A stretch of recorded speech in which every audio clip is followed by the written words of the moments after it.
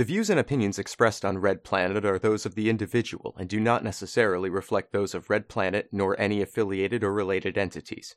This podcast is provided for educational purposes only. Listener discretion is advised.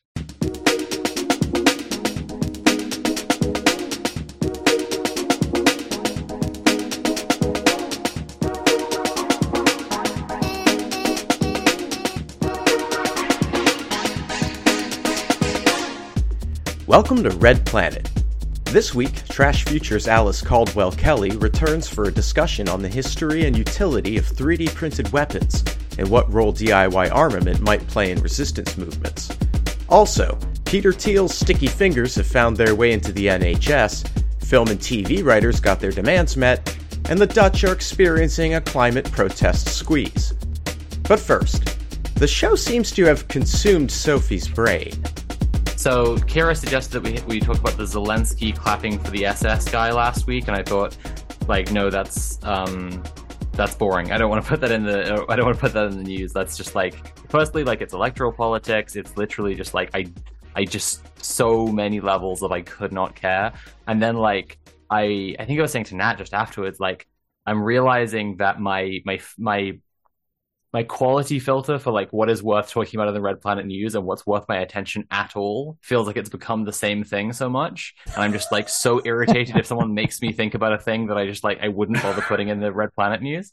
And then and then throughout the week I saw so many people having, there's the conspiracy side of it where all of the fucking all the people who are determined to show that that NATO is more of a Nazi conspiracy than it is. Because it is. It's just, yeah. I know, I just caught myself. I was they're trying to show that it's a, well... yeah. It's the thing. I was saying as well, apparently Zelensky was fucked up about it. Obviously, his family is Jewish. They made him clap for an SS guy, give him an award or whatever. And that is fucked up. Of course, he's sad about it. And I was just saying, you're sad about the excesses of the system, but you're not sad about the system. You're a world leader. You're taking part in the stuff that makes all of this fucking work. But the Nazis and this fucking dude, they're in excess of the same shit. That's right. Yeah, I don't know. That's it's right. Kind of the opposite. I mean, I didn't follow the situation too closely, but it kind of reminds me of it's the inverse of that Louis Theroux thing where he went and hung out with all the Nazis for a week or whatever, and then he's what would you do if I told you I was a Nazi? And then everything's just ooh. It's a noticeable vibe. I mean, if I was a Jew, it's oh right, yeah. That's right. I thought that's what you were talking about. Yeah. And they literally they get violent. The fucking body language becomes violent. It's really fucking scary. So we're imagining an alternate version of Canadian Parliament who are incredibly anti-fash, and then halfway through giving the award, this 99-year-old man is by the way, I'm not the kind of war hero you think. I was with the other guys, and then they all just start fucking getting ready to throw down against this nearly 100-year-old man. Someone should, honestly. They're all just fucking get him. Oh, I reckon I could take him in a fight. If I fought that guy in the ring, I reckon it would be a tough fight. I'm not gonna lie. I think he's probably got some moves, but I reckon I could probably have him. You know what it is? It's think what we need. It is. It's Red Planet, and I think what Red Planet really needs is a 100-year-old anti-fascist warrior, just for a fair fight. We need a guy that's 100 years old as well. Noam Chomsky. Let's get Noam Chomsky in the ring. Tim, what if I feel 100 years old? Does that make it okay? Well, you are only as old as you feel. What some people say. So, it's Red Planet. Welcome to the show, everyone. I've got a question for Tim. What's the most base thing you did this week, Tim? Ooh, I was thinking about it. Life has been lifing. So the last week or two, I haven't really been around Red Planet because there's been lots of other stuff going on. But the last thing was probably it was a rally, I would say, in Auckland. there was, if everyone remembers when, what's her name? I always get Parker Posey and Posey Parker mixed up. Posey Parker. It's whatever you want, really. Let's face it. The bad one. He's scum. The bad one got juiced. The bad one versus the extremely good one. So when the bad one got juiced, the person that juiced it was a young intersex trans woman. They pressed charges against her, I think, for assault. I think that's the charge. But it was her court date. So the TERFs got together for like their rally, kind of like a block from the courthouse, because they're not allowed to be right at the front. And then so there was like a kind of, obviously a counter protest, like an anti-fascist one.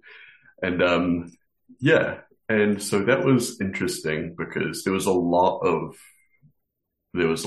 discussion and a lot of like really kind of like inter-community kind of drama surrounding it about like what is the appropriate action to take, because initially Eli, who was on trial, said that she didn't want a protest at the court, the court at the trial herself, but then later came out in support of like just like a general kind of like a protest, and there was, multiple different kind of like anti-fascist groups that all had different opinions on what should happen and all this kind of stuff. So it was kind of like, I knew a lot of people going into it, they were being like, this might be a little bit of a mess because like the people putting it on are a relatively new group and there's like other anti-fascist organizations that are kind of condemning the action and stuff.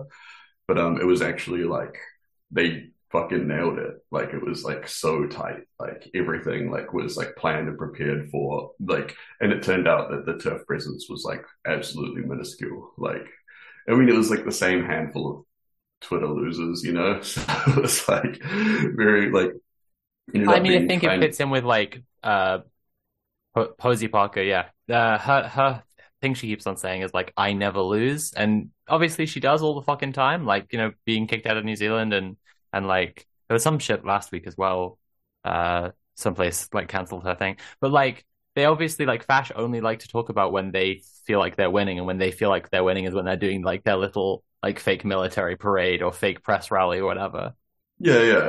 Well, and so because Posey herself had said that she was going to actually show up to this rally, but then she cancelled, like I think it was like a couple days beforehand or something like that, which is funny because I think it was because there was so much talk about protesting her. She made up some excuse, I can't remember what it was, but it was like very obvious that it was like, okay, because you don't have the numbers this time, like even a lot of her diehard supporters and stuff, Billy Elam showed up. It wasn't the biggest, protests or whatever on either side, but it was still like, I think, I mean, it was like obviously like the pro-trans crowd, like way, way outnumbered the other losers and stuff. But even not just for a small protest, even if it had been much bigger, the kind of the guidelines and the like everything that they had put in place was really, really fucking good and would have supported it being a much, much larger protest, So the group that put it together, TLA, which I think is Trans Liberated Aotearoa or Trans Liberation, really like a group of young people that just really, really kind of like did an amazing job.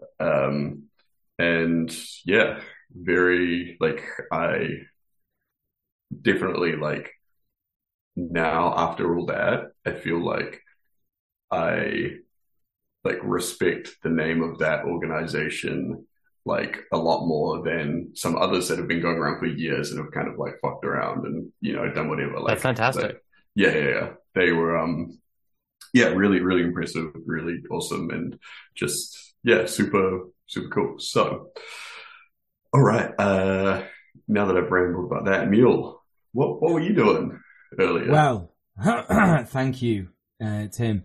So basically, I've literally just got back from the most base thing that I did this week. We basically, when I say we, I mean GMTU, an entire caucus from the student branch. Some of the students who were involved in the rent strike as well were actually over at the Tory party conference, which takes place, and I will have said this last year because I can't tell you how much I hate the fact that they come here, Manchester, especially Greater Manchester in general. If you're not aware of like Manchester and Greater Manchester, Manchester is the city. Greater Manchester is all the areas around it. So if you think of like London, Greater London, you know, there's a lot of wealth disparity, you know, like a lot of wealth concentrated in the city centre and certain like really posh suburbs, but overwhelmingly Manchester is a working class city. And it's like they come here to basically, you know, I don't know what the word would be, but they come in here to basically try and dunk on us. And they go to the Midland Hotel. And it should be noted that the Midland Hotel is where Hitler would have had his headquarters if he took over the UK. That's literally, he wanted to be in that. He wanted to be in that place. And the Tories have their conference there every year. Coincidence? I think not. Anyway, we went there because Shelter, who are an NGO that basically we do a lot of work with, they essentially like were they had a room in the Midland Hotel where they were basically trying to shame Michael Gove. Michael Gove is the head of Levelling Up or something like that. I don't know what he is. I don't know what his position in the cabinet is. It doesn't matter. They're all the same. Last time I heard, I think he was the Minister for Levelling Up. Minister for Levelling Up, which is just a fucking load of shit. The Levelling Up thing is basically like the Tories giving platitudes on how they're going to end poverty and like make working class people's lives better. So, you know, I'm so sorry. Michael Gove's, the Honourable Michael Andrew Gove's official position is the Secretary of State for Levelling Up. It's cringe. It's so cringe. So essentially, he was hopefully the Shelter lot were shaming him about the fact that, you know, as the Secretary of State, the Right Honourable for Levelling Up, you know, he was basically saying that he was going to abolish Section 21. The current Housing Minister, Rachel McLean, who will also be there, said that Section 21 was going to be abolished by autumn, but the equinox was literally last week. So what's going on? And we were basically there trying to hold him to account. I mean, at the end of the day, we're quite aware at GMTU that we're not going to be able to hold the government to account. You know, we're a tenants union. We're quite well aware that actually we are better spending our time if we're speaking to people on the street. So a lot of what I was doing, I basically ended up organizing quite a lot of it. But, you know, it cannot be said enough that it wasn't just me. It was the people from the student branch who were there. It was the people from the rent strike. It was the other members of GMTU who were in other branches. It wasn't a huge protest, but we were there and we definitely, like, you know, handed out a bunch of leaflets, got a lot of people you know, to go, oh my God, okay, yeah, they said they were going to abolish Section 21. They actually had that as an election promise. They were elected on the premise, for a lot of people, that they were going to end Section 21. If you're not aware what Section 21 is, it's basically, no fault evictions. It's the part of the law that landlords have to state and give to tenants in order to actually get them out of the house for literally doing nothing wrong. They do it all the time just to put the rent up, because if you aren't in a fixed term contract with a landlord here in the UK, they need to give you a Section 13 that can be challenged in court. You can go to a tribunal for that. It's very hard for them to actually like do it properly. But if you're in a fixed contract, they have to say, when we renew your contract, we're going to put the rent up. Otherwise, if they don't state that, they can't do that either. So the reason that they do Section 21 evictions is for stuff like this, basically. So that's why Section 21's bad.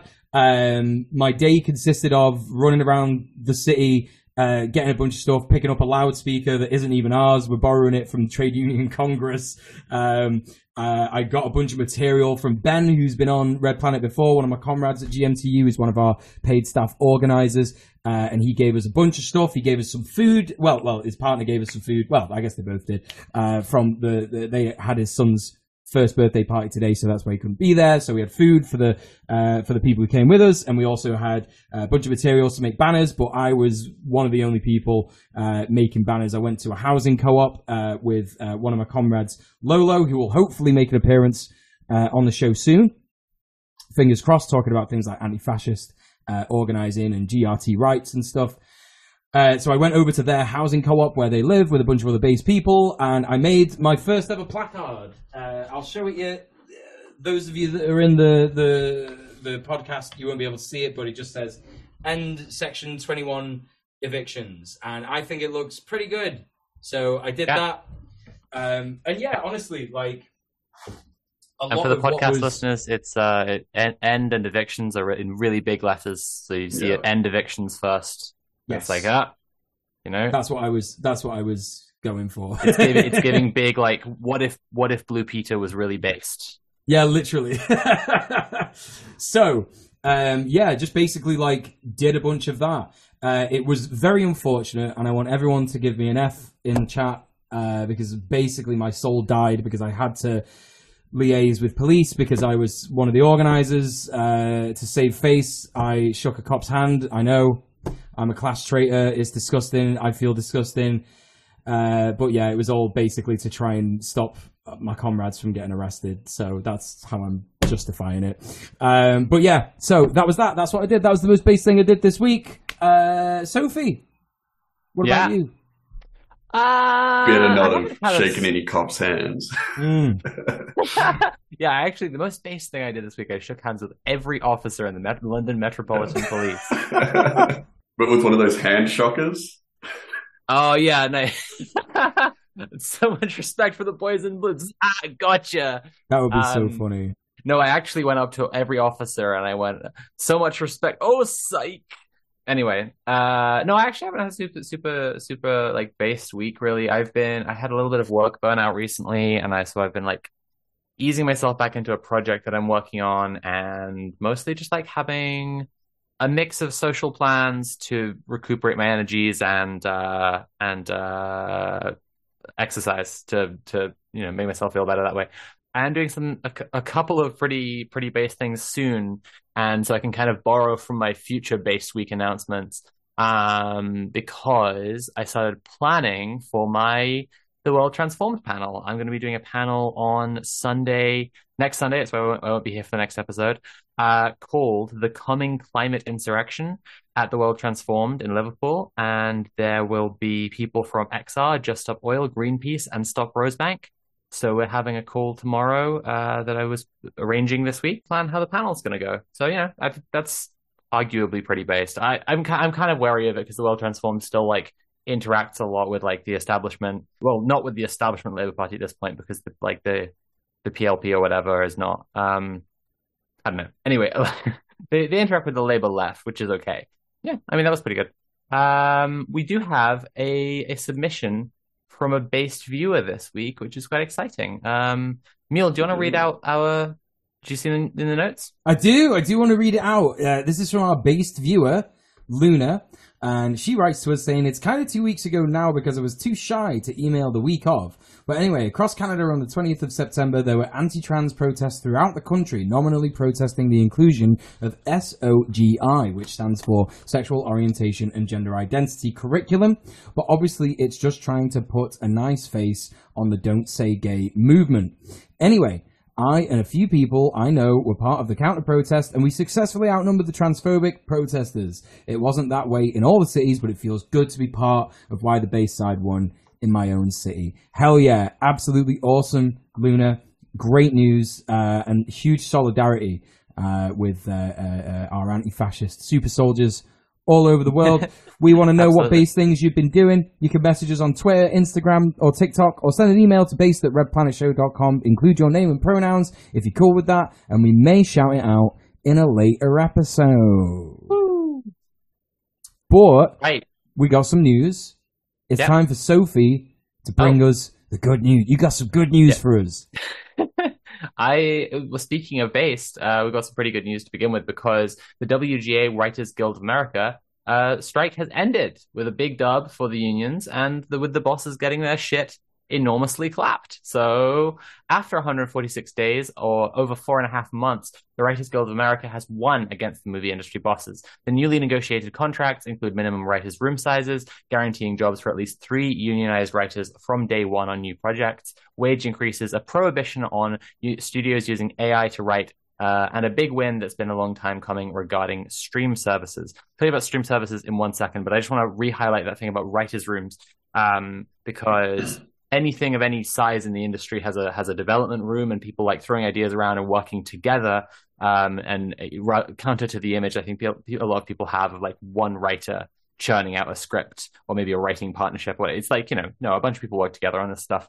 And like all employees in that kind of situation where there's a certain amount of like man hours of labor that need to go into it, capitalism wants to reduce down to have like the fewest number of people employed doing the largest amount of work for the least pay.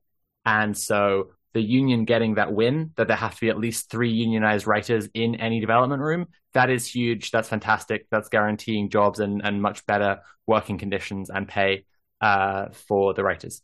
Right, streaming services. Streaming platforms up until now have been paying writers based on individually negotiated contracts. And unlike TV networks that would publicize their viewing figures and pay writers proportionally, streaming platforms were hiding their viewing figures and paying writers only what was negotiated. But thanks to the WGA strike, streaming platforms will have to disclose their ratings and pay writers proportional residuals. Now, this might not immediately seem like it affects more people than just industry workers, but with streaming platforms previously hiding their ratings, right, they were able to pull all sorts of bizarre shit. So this may have a knock-on effect to the streaming platform model throughout the industry, which frequently produces masses of content just to see what sticks, and then cancels even popular shows based on studio profit margins. With viewing figures being disclosed, this will all become more tricky for Mr. Bossman. When Netflix shows get observably better in the next few years, say thank you unions. This is a real thing. People have observed over and over again Netflix or whoever putting out one season of something people really, really enjoy. It gets loads of views, and they know that it will be less profitable for them to make season 2, 3, and 4 than to have just got the views on that in the bank and just cancel it, right? And so they do this all the time. But it's possible that this WGA negotiation will actually have an effect on that going forward. I'm going to keep my fingers crossed anyway. Tim, do you want to tell us about FEMA? Okay, cool. So this is like a little bit of a different kind of news story for us, but so FEMA, who we all know, the big like American disaster response kind of thing, in coordination with the FCC, the Federal Communications Commission. They're going to do a nationwide test of their new emergency alert system and wireless emergency alerts. So that's coming up Wednesday in the US. And basically they're going to send out, like an alert message that sometimes you get on your phone where it's like, warning cyclone or something like that. But it's going to be it's a fake warning message. So it'll appear like a warning message, but it's going to go out to like everything they can, basically. So yeah, there's 2 parts of the test. There's the WA and the EAS one. So all consumer cell phones, and then all cellular devices. So they can also be like tablets or anything like that has cellular capabilities. And then there's the other portion, which is to like radios and televisions and things like that. So it'll be over everything. We are mentioning this because for most of you, it's just going to be like a little text going to your phone or whatever. And this ties in with like what we were talking about the other week with Maya about like, if you are in an abusive relationship or some other kind of like toxic situation, it's not unusual to have a spare phone. And some people do this, for, like, so they have that lifeline. Other people like, for any reason, you might have multiple phones. So if you are in that situation, you do have a hidden phone or somewhere, something like that, you probably need to make some kind of accounting for this, because it's allowed. It comes out, well, they generally come out of your phone like full volume because it's, it's supposed to keep people safe or whatever. So, if you've got something like this, it's probably best to, I don't know, go put the phone in the car or something Probably like that. also worth saying that, like, if you know anyone who you know has a hidden phone or you think might have a hidden phone because they're in this kind of situation, it's an easy thing to miss. Is the news that it is that this test is coming up, especially for someone who's in some kind of high stress situation. So, might be worth the effort to go and tell them that that's coming up. Yeah. And it is only to phones that are on and receiving within range of a cell tower, but it's going to be from on Wednesday, 2:20 p.m. Eastern time, and they'll broadcast the test for about 30 minutes. So there's like a 30-minute window, like it might not happen at the start of it might, whatever. So so if you are going to turn your phone off or do anything like that, you're going to want to keep it off for, I would say keep it off for a little bit longer anyway, because sometimes these things take a little bit longer. So just giving you all a little heads up on that. Okay, yeah, cool, sweet. So Emil, why don't you tell us a little bit about what happened the other day in New Mexico? Yeah, so it is not my pleasure whatsoever to bring you this news. There was an indigenous protester shot by a man in a MAGA hat at a protest for a conquistador statue. The reinstallment of genocidal Spanish conquistador Juan de Onate has spurred protests in the New Mexico city of Española. On Thursday, a man in a MAGA hat opened fire on protesters and shot an indigenous protester who was then airlifted to hospital. Our thoughts are with that person and anyone that they care about or cares about them. Honestly, solidarity is just such a horrible thing to have happened, especially at that particular event. Would it surprise any of our listeners or viewers to learn that the shooter drove away in a Tesla? Again, sort of some things, they match up, don't they? Some things, it's like poetry, it rhymes, like George Lucas would say if he was an anti-fascist, but he's not. Anyway, he was later taken into custody. The statue provoking the ire of locals is no surprise, as the conquistador depicted was a huge piece of shit. He ordered a massacre that killed between 800 and 1,000 Acoma indigenous people as the first colonial governor of New Mexico. Fascists showing, exactly what they stand for right there. Next time you see a MAGA hat, next time you see a Tesla, I would just say be very, very careful around that person. What, next time you see any Tesla? Yeah, literally any Tesla. There's a lot of Uber drivers who get Teslas because they think that it's cool. Yeah, I know, but I would be scared of them as well, like just generally speaking, because if you buy a Tesla, I just think it's really You know that thing with the door handles, like you have to open them in a weird way, and it's like, this is definitely a design thing where they don't actually think it's like a better way to have the door handle be. But they just done it because they're like, this is Tesla. They don't know it. Yeah. And then they won't be able to do it. And then they'll be like, how do I do this? And then you, the Tesla owner, get to be like, oh, well, actually, you have to push in here. And then it's like, it would have been funny. It would have been quite tremendous if the MAGA guy got in and then tried to use Tesla's self-drive and it just like plowed him straight into a wall or some shit. Right. Critical support to comrade exploding battery. Anyway, moving on, we have a new news story from our boy Tim. Tim, why don't you tell us about what's going on in Holland? Okay, so the Netherlands has had a huge month for climate protests from both the left and the right. So riding the roller coaster of the we are so over and we are so back graph, as always. The Netherlands has seen huge protests last month with climate movements on both the left and the right. Left-wing protesters have been engaging in daily protests outside government buildings for over 20 days straight. The protesters are broadly calling for the government to do something about climate change. At the same time, Dutch farmers are protesting to demand the opposite. The Netherlands is Europe's biggest meat exporter, and government moves to reduce emissions haven't offered any kind of viable transition for these peasant farmers, but rather schemes that favor a transition to massive agro-businesses. It's worth pointing out that the vast majority of the farmers' protests are not right-wing themselves, but that the protests have been co-opted by far-right political careerists like Geert Wilders, Marine Le Pen, and Donald Trump. The left-wing protests, of course, have been met by police brutality, water cannons, and mass arrests. And so this is actually very similar to what's been happening down here. We've had a bunch of groups protesting climate stuff.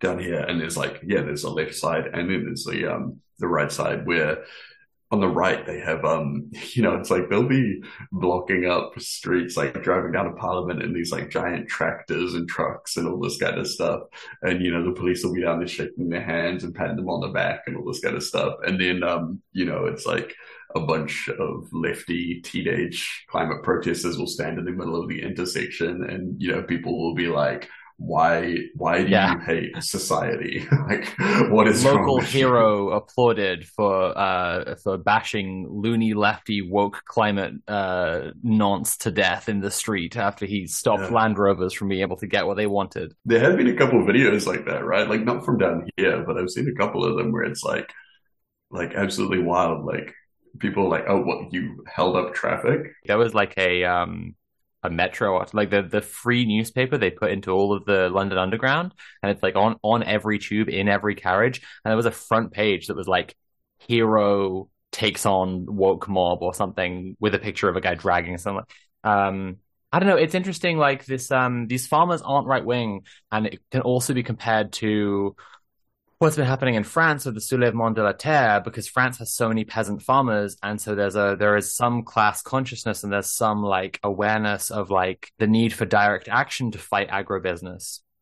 And I'm curious if we watch these farmers in Holland, whether we will see actually left-wing protest emerge out of the same protests that are currently being like claimed by the right wing. Yeah, because it's very fringe, the right wing involvement, and like, I think maybe it's possible that like the farmers will see that there is a pathway to get to a place where they get to keep on living, keep their land, keep their families together, and all of this stuff. But that pathway is not through like asking the government to do things differently. Yeah, I mean, we saw a gigantic left-wing farmers movement in India the other year, right? Like, that was like, and like the organizers of that were like explicitly communist. Marxist communists, and it was like, and that was like one of the biggest protests that the world has ever seen, and really effective as well. Whereas down here, it is a little bit different. The problems with our farming industry are very class-based and very obviously tied to the ongoing sort of like colonial project down here. So a lot of the people protesting are farm owners versus farm workers, and most of the big farms in New Zealand are owned by people that, it's like these very like intergenerational kind of farming dynasties. And a lot of them kind of work together either directly for or sell to a giant company called Fonterra that kind of brands itself as a co-op, but is actually like a big monopoly sort of thing. I remember last time when all the tractors and trucks were going down, there was like a guy that I tattooed that came in, and he was like, oh yeah, my boss said that he had to take my truck down to the protest, so he just paid for me to have a week off. And he just like came in and got. He took his truck so he could look more like a farmer. Exactly. Yeah. There's like definitely stuff like that. But also, you look at the trucks and even the tractors, and they're like these brand new, gigantic, like very expensive tractors and stuff. For sale, protest tractor, never plowed. Yeah. Like for Aotearoa specifically, the way through this is that we have to radically reform our farming industry, our agricultural industry, away from the kind of farms that these people run. And a lot of them, they're very attached to, being dairy farmers and, like large kind of meat farmers. And it's just like, that's not the future. It's not a viable part of the future. Yeah. Like, but this is the more of the eternal stinky, like the eternal stinky character of the Dutch is just like, as Europe's largest meat exporter, it wasn't enough they invented capitalism. Now they're like, fucking no, we're not going to stop. We're not. we love cows. We don't want to let go of them. I don't know. I think it's really worth being like explicitly cautious and fair towards peasant farmers who are like actually just doing their best, and it's their like. It's the industry they're in. It's the livelihood they've always had, and then also picking them exactly like you're saying, like very carefully picking them apart from the guy who shows up in like the quilted jerkin and the flat cap with the brand new tractor with not a scratch on it, and is like, I'm a farmer and I care about I don't want these crazy climate restrictions, and it's like, nah, you're a lord of somewhere actually. Yeah, no, it's true. And like you'll see these dudes and they'll be like interviewed in the newspapers or on the TV and stuff, and they'll be wearing gumboots and like a swan dry from hunting and fishing. And then it's like you just Google them, you find their LinkedIn page, and they're like doing Zoom meetings in front of an infinity pool and shit like that. And it's like, all right, okay, buddy. Yeah. Not that you can't own gumboots and an infinity pool, but it's yeah. I think it's like that definitely makes you a different kind of farmer. It'll be very interesting, like I say, to see in a few years, we might see like some of the same exact like students and teens and young leftist radicals who are doing like the urban protests trying to demand better from the government right now, and some of the farmers who are trying to ask for their livelihoods not to be threatened, probably in the same protests down the line. Yeah. But anyway, why don't you give us a little bit of good news, so? Oh, yeah, sure. I've titled this story, Sophie Gives Herself Funny and Happy News Only this week because she's not doing well. A real estate development convention in Barcelona called The District was disrupted by tenants union activists protesting the displacement of long-term renters by corporate development projects. So this is a video that made the rounds on social media this week. As you can see, this beanpole in the suit tries to kick a woman, and then this like kind of squat dude who's like I've just been thinking of him as the bear protester does the like and what gesture at him, and then like a ton of more protesters just like swarm the dude and cover him in paint. And then the cops come in to protect him. I feel like it's like this, like his outfit and everything is like it's so on the nose, you know? Like if you put that in a TV show, that'd be like, oh, that's a bit, bit obvious. Remember when I was telling you before the show that like one of my friends was saying that you can like smell the Tories now that they're in Manchester, like you can spot them like a sore thumb. Like they all look like that. Like literally. that, yeah, exactly. Yeah. No, someone underneath, I think, zoomed in and showed that he's wearing like loafers with no socks, which is just tremendous. Like that's just, of course he is. But it's going to get more on the nose. The protesters ambushed one real estate speculator in a video now popular on social media. The speculator, Robin Decaux, is well known for engaging in land speculation using NFTs in a method where he seemingly doesn't even put in his own investment money while making bank on the sale of digital tokens to other speculators and developers. To be clear about the harms of this, like the land still gets bought up, speculated, and developed, but Decaux gets to just fucking walk away with money that came out of thin fucking air. Mr. Decaux, however, wasn't the only attendee ambushed with paint. Protesters got practically every other speculator, developer, and money person they could possibly get their hands on.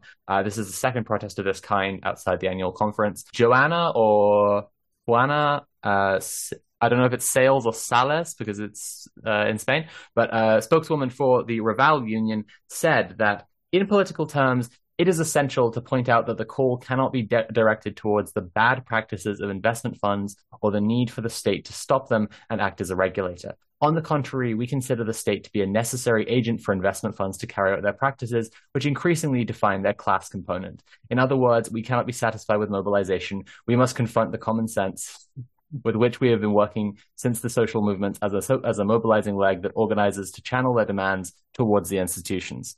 More power to the renter protesters in Barcelona, and one to keep an eye on because hell yeah, rent strike everywhere. But Mule, you've got some stinky bad news for us. Oh yeah, this shit sucks. Get ready, everyone. Strap in, strap on, and strap out. I don't know what that last one is. But yeah, this is about the NHS. It's unfortunately not good news at all most of the time when we mention the NHS at the minute. But this is about Palantir. Yes, I bet you never thought you'd hear those two companies in the same sentence. Well, now you have capitalism bringing you the worst thing that you could possibly imagine. Notorious spy tech company Palantir has been competing for a very lucrative NHS contract. Palantir is owned by Donald Trump donor billionaire Peter Thiel and has secured 5 NHS deals without tender and is expected to win a $480 million contract to build an NHS federated data platform. Yay, great. I'm so happy that my data that's been in the NHS since I was literally born will be available to the fucks at Palantir. Theo, It's when I was coming into like my first year of engineering at university, there's a lot of talk about big data being the next big profitable thing, and it's been on my mind ever since. And it's a thing that we should just always bear in mind, is the ways that like big data can. Well, the thing is, it can be sold very easily. It can't be manipulated quite as easily, but some like sinister fucks like Palantir definitely have the investment in surveilling people that they will. But like, it's like what is a more like juicy, potentially profitable like database than NHS records? Yeah. Yeah, I do just want to point out as well that like it's apparently news to some people that Palantir, the company that basically spies on everyone and gets all their data and controls it all. Yes, that company is named after the magic ball that the evil wizards have in Lord of the Rings. Yeah, that's literally how everyone knows it is. Connection to the Eye of Sauron shit. Yeah. Like, there's only a few of them and they're all evil, and you have one too long and you become evil as well. Yeah. It's the thing that made Saruman bad. Saruman was good, and he had a Palantir. And he contemplated his orb too hard. He did. And he became Saruman, the white supremacist. That's right. And that's exactly what happened to Peter Thiel as well. Yep, exactly. He looked too much. Oh, and if people remember this, but it could be that just too many ridiculous Trump things happened since this, but it was like fairly early in Trump's presidency, he took a picture with one of the Sauds. Yeah, Saudi Arabian prince, I think. Yeah, they were literally all touching like a glowing globe, like lit from underneath in a room full of other dudes, all like looking down on the globe. And like, it was the most villain ass looking picture you've ever seen. And also the reason they were there was literally to pitch and sell Palantir to those guys so they could spy on feminist activists who are trying to like get rights for women. Yeah. It's so wild because it's like, you know how like the right will take like any tiny little thing, they'll be like, here's a picture of Lady Gaga doing this. This is obviously an evil conspiracy. It's like the actual evil people are just like contemplating their orbs. And literally like, in public. They don't care. They don't hide it. They put that shit in the papers. Yeah. They're like, these are the people that will save us from Lady Gaga. If I contemplated my orbs for like 2 minutes, you know, it would definitely be in the Daily Mail, and these guys can just do it. Yeah, so basically, Thiel, the big money man for Trump's Make America Great Again campaign, founded Palantir in 2003 with funding from the CIA-controlled firm In-Q-Tel. The firm's clients include the U.S. Army, which uses its surveilling software to conduct drone strikes. Various parties, including MPs and legal campaigners, have made calls for parliamentary scrutiny and investigation into NHS contracts with Palantir. Emails obtained by Open Democracy suggest that US spy tech firm Palantir, who was favoured for multi-million-pound NHS contract months before it was signed. So, sorry, just to read that properly. The emails obtained by Open Democracy suggest that Palantir basically was already the favourite candidate for the contracts. Joe Moem, who made an appearance on our Red Planet stream for Trans Power last year. Worth calling Joe a comrade of the show, because I think it would make him squirm a little bit to be called anyone's comrade. Yeah, he is a comrade of the show. He's definitely my comrade. Comrade Joe, you're doing great work. Director of Good Law Project told Open Democracy it's widely believed that Palantir is being lined up for this hugely valuable NHS data contract, despite concerns over what it will do with patient data. That is the main concern about this news piece, listeners and comrades at home. These emails support those concerns. Palantir officially signed a $23.5 million deal on 11th of December 2020 to operate a full-scale data store of NHS patient information, building on work carried out in the pandemic. More than 2 months earlier, on the 5th of October 2020, an official from NHS England and NHS Improvements sent an email to the Health Services Chief Data and Analytics Officer Ming Tang with the subject line, "Update Finances for Data Platform Project." The email provided detailed information on how NHS England could structure a budget for the project and appears to refer to Palantir as the recipient of the funding, stating at one point this provides a total of 26 million for Palantir, higher than our previous ask of 24 million. She also said of the proposed budget, "I won't send him yet, we'll share screen instead. The name of the person she's referring to is redacted throughout the documents Open Democracy has seen, and it is unclear what their role is and which organization they work for.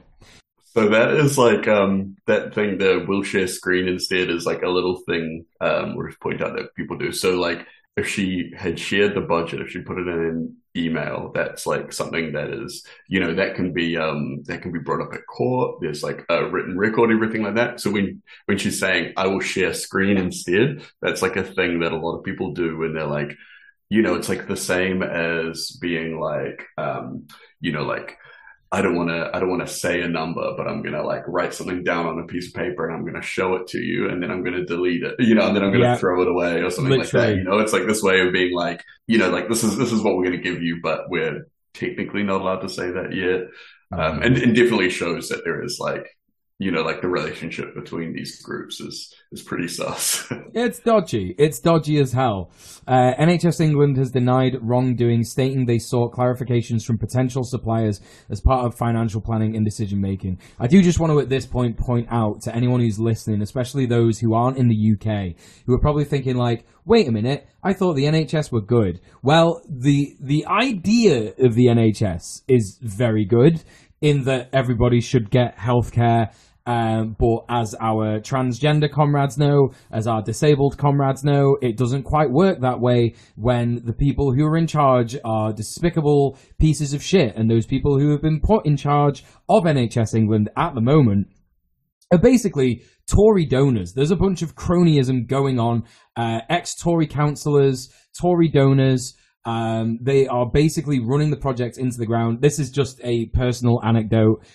So, don't take this to court or whatever. I don't know. You can't legally attack me for this. Do not destroy, do not steal original information. If you say you can't legally attack me for this, then people can't legally attack. It is actually how it works. It's the law. You can't legally attack me for this.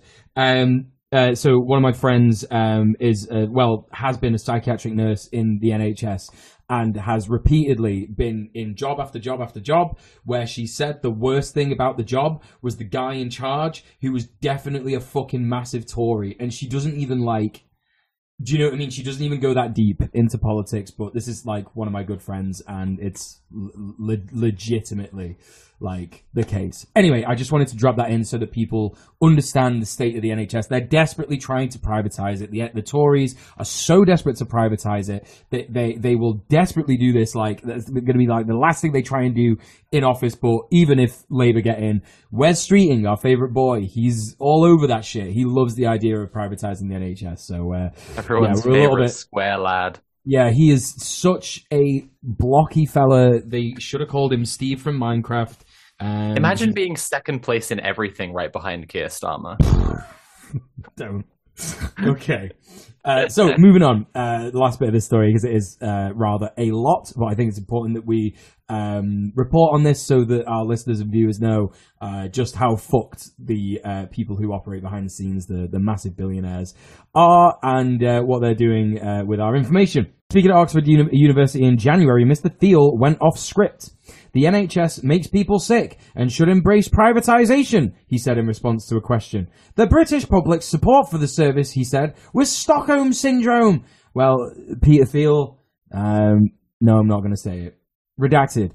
Named after seeing the stories in J.R.R. Tolkien's Lord of the Rings. Oh, this was actually in... Someone wrote this for me, the thing that I said before, but I'll say it again just to respect the person who wrote this. I really appreciate you doing that. Named after the Seeing Stones in J.R.R. Tolkien's Lord of the Rings, Palantir, founded in 2003, originally marketed its technology as a tool for tracking terrorists and criminals, including, according to news reports it has published, Osama bin Laden.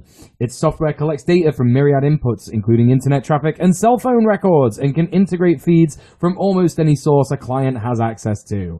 There are further concerns about the usefulness of Palantir software, with 11 hospital trusts either pausing or suspending trials of the company's Foundry database. Kreider said, I don't know who Kreider is, but Kreider, whoever that is, said several real-life pilots of Palantir software at hospitals appear to have failed. We've called on Parliament when you roast the notes, Mule. It's just so funny. It's not a roast. I just don't know who that is. And someone has written this for me. I'm just the news anchor. I've been doing protest stuff. Anyway, you can't legally attack me for getting names wrong or not knowing who people are. That's how the law works. I'm suing you for not knowing who Kreider is, Mule. Please don't. You can't do that. I said that you can't legally do that. We've called on Parliament to investigate the deal and get to the bottom of the failed pilots before it's too late. This host thinks it's probably already too late.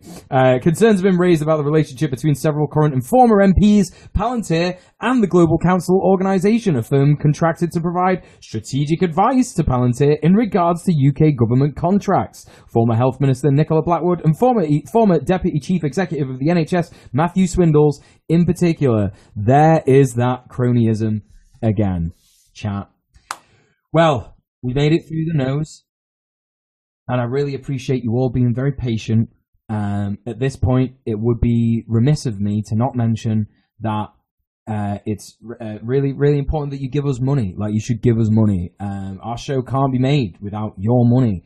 And it's all on our Patreon. You can get our Patreon. It's very, very good. There are lots of different options. We're not going to talk about them all right now, but we are trying to get to the point on our Patreon where we can regularly hire an editor, which will take a whole load of work off Conrad, which will just make the show even better.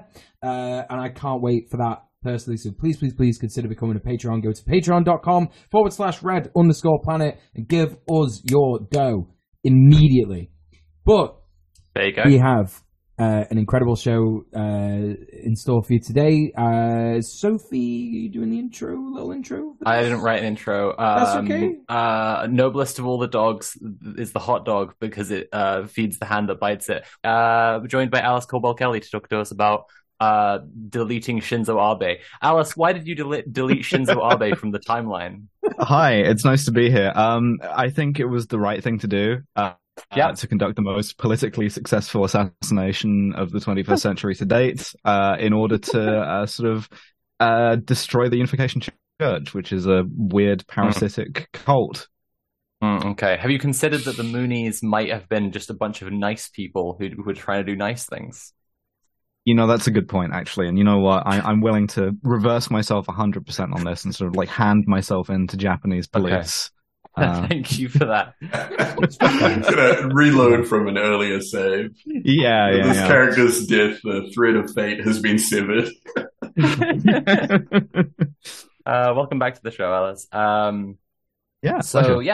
We're talking about 3D printed weaponry today. I think it's been an episode we wanted to look at for a while. There's various stuff to cover. I think that maybe an interesting place to start would be some of the broad strokes of the history of the 3D printed guns, because we'll broadly be tackling ideas that people have about how 3D printed guns are going to be affecting politics, and especially like where those ideas have gone since the Shinzo Abe assassination, because I think a lot of people think, okay, now it's just around the corner, any moment now, everyone's busting out the hot pink automatic rifles that they made in their girlfriend's basement. Well, I mean, some people will be, but I think I'm much more pessimistic about this. I think it's going to be the people you least want to see do it. Wow, this is so great. Love this.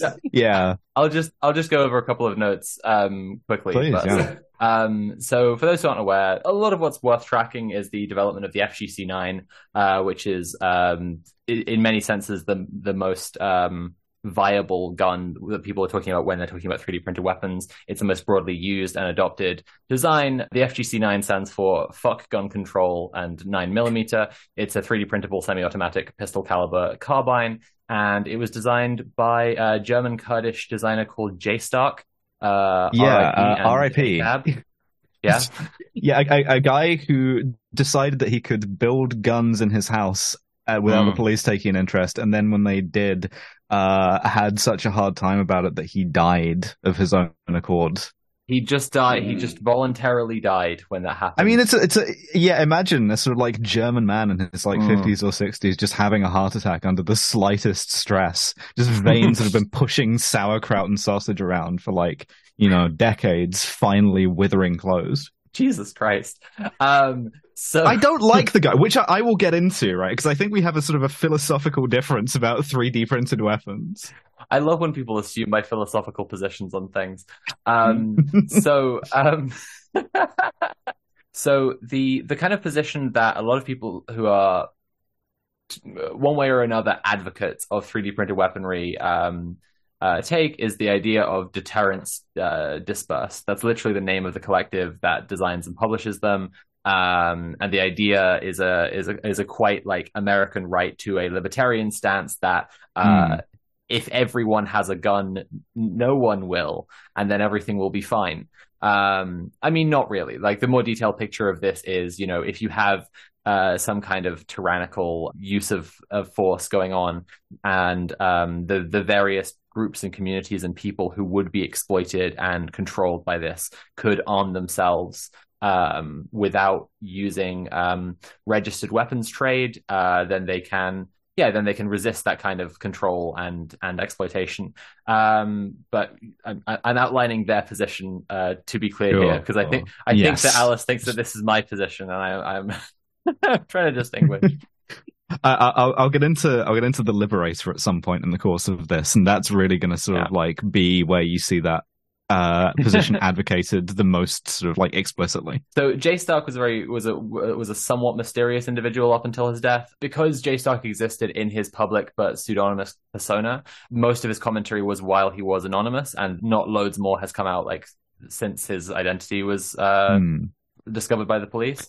But it is of note, I think, that he was German Kurdish, and like a lot of the thought to do with the distribution of 3D printed weapons has to do with people fighting for sovereignty and independence. And then the biggest real life example that people can point to at the moment of the use of 3D printed weaponry in a military conflict in the 21st century is the Myanmar rebels against the military junta there in Myanmar. This is an interesting case study because where, again, insurrectionary groups like this in the past would have had to rely on people smuggling weapons in. Those weapons would have been produced at some point in factories that states do know about. In many senses, it's arguably easier to trace what's going on there and shut it down. Now they only have to rely, or almost only have to rely on access to a 3D printer. And this is something that people have seen the Myanmar rebels with like 3D printers in their like makeshift like bases and on the in the back of a truck or whatever, so they can like fix and repair and exchange stuff on the fly. It does create a certain amount of dispersal that I'd say is measurable. But this is the point where I'm kind of done with my summary notes. I just wanted to get us to this point. I sense that you're like raring to go to tear down this because you're very opposed to. Happy to just talk for like 2 to 3 hours. So the first thing I'll just go make another coffee. Yeah, perfect. I think the first thing to say is that like improvised firearms, home-built, craft-built firearms are not new, right? They've existed as long as firearms have. In fact, it's what the first ones were. And if you look at like any number of like police accounts that like post guns that they've seized, Brazilian police are always good for this, but Toronto police do this as well. They'll do like an off the streets this week thing, and what is off the streets this week is something that has been made out of a length of plumbing pipe with a nail at the end of it welded onto. It looks like Fallout 3 essentially. So where people want to obtain firearms, they are broadly going to be able to. And I think there was this understanding on the sort of like even more lunatic fringes of the American sort of like libertarian right that as soon as people had a button they could push that was like push button, receive gun, they would then sort of like rise up and the next step would be, anarchy brackets positive. The libertarian equivalent to the idea that just like if we just distribute enough newspapers, then everyone will be a Trotskyist like me. Yeah, absolutely. If we just distribute enough guns, everyone will be a libertarian like me. Exactly right. And I think the stumbling block in large part has been a failure to realize that, particularly in Europe, a lot of gun control exists with serious, genuine popular support, that people like living in a largely disarmed society, for better or worse, and not wanting to sort of recognize that or to live within it. No, I was just getting into my girly half clothes, half pajamas the other day, and going down to the stupid coffee shop where I got my whipped cream extra skinny soy bullshit thing. And I was thinking, wow, it's wonderful to just be an adult baby in a society of adult babies. This is wonderful. I love the urban built environment. Thank you so much, modernism. But the problem is, if you move to the United States, you can be an adult baby in a society of adult babies, but armed. And a lot of people find that more stressful. It's definitely something I have noticed. Like New Zealand, Aotearoa is a very I guess an unarmed country. Same with Australia, and I mean the two countries that I've spent the most time in. And there's in general people whenever there is an issue around guns or when there was a Christchurch shooting and the government kind of tightened gun restrictions, the overwhelming majority of people, and the same thing happened in Australia when they had a mass shooting a bunch of years ago. A lot of people were just sweet, cool. We don't really need these guns for anything. It was only the really fringe kind of weirdos that, and these are the very the same people, the right-wing libertarian Facebook commenters and stuff like that really kicked up a fuss. I've got my brother and dad, they all had guns that they were no, we'll hand in these ones, we don't really use them or whatever. And actually I think they found it kind of profitable as well. The gun buyback program was kind of in the favor of the people handing them in. Even in the UK, our firearms legislation was much more liberal than people imagine up until 2000, where we had a couple of mass shootings in a row. And it was just sort of again, unilaterally decided to ban handguns, pistols outright, and then just make rifles in particular and certain kinds of shotguns much more difficult to get.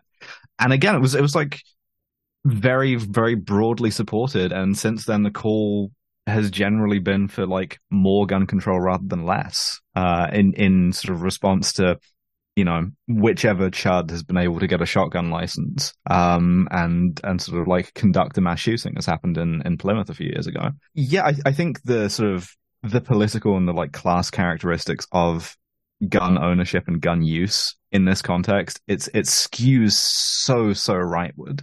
And there are a few reasons for that, but I do want to mention the Liberator here. And the Liberator is sort of it got all of the big press about 3D printed firearms. It was the first one. It was the first practical one. It was a little plastic pistol. You may remember it. It looks like absolute shit. Yeah, it looks like if Elon Musk designed a pistol. Yeah. yeah, exactly. The cyber gun. Yeah, the Liberator was named for a pistol of the same name that was designed along similar lines. And the idea was it was a product of the OSS in World War II, that the Americans were going to make millions of these guns, these little tiny pistols that were only intended to fire one shot.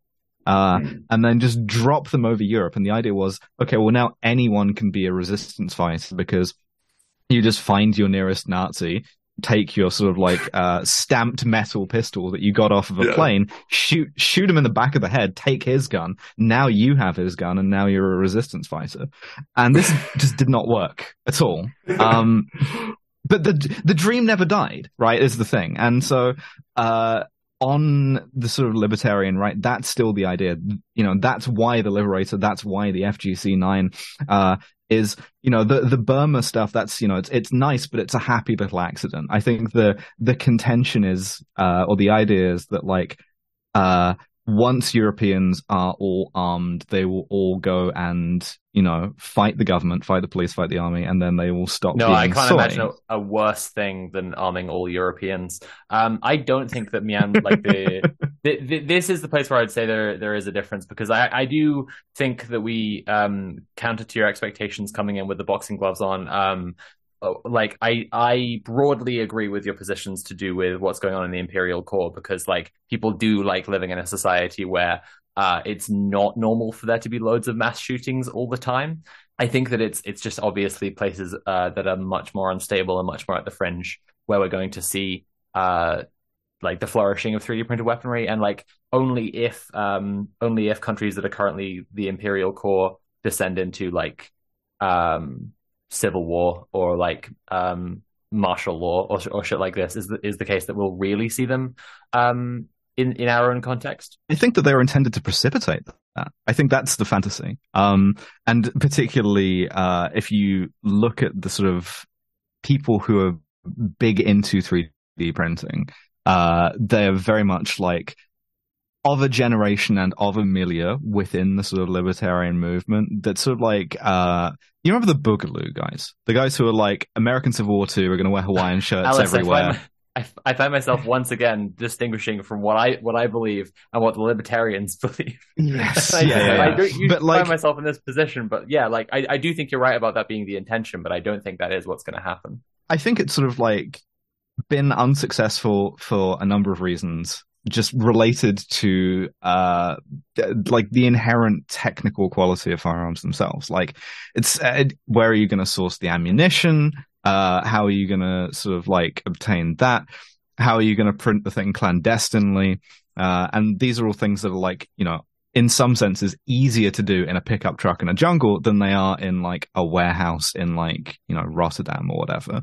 And increasingly with the FGC9, what you're seeing is it's something that's being set up and printed as a kind of like criminal startup, as like an organized crime thing that you can make yourself a sort of like gun middleman and then sell these like supposedly, you know, libertarian equalizing little carbines on for like $2,000 or $3,000 on like a Telegram chat already fully assembled. And this was the 2 or 3 instances that the Met Police have shut down so far. I think one of them was ideologically motivated, and again we're in agreement, like they were Nazis. But the other couple were trying to set up factories and trying to sell them on to whoever would like a gun in the UK. And to be clear, at this point, like 3% Nazis, 97% organized crime. But the problem is that there's already like sort of no demand, because if you are an organized criminal, you can obtain a real firearm, like maybe not of the highest quality necessarily, but you can get one yourself.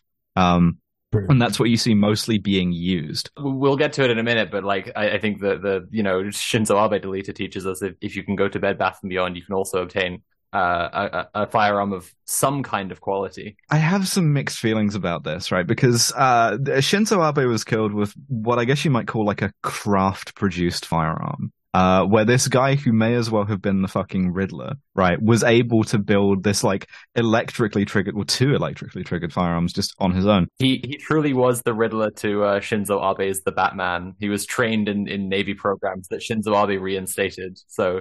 That's right. The sort of like, does he know? I learned it by watching you.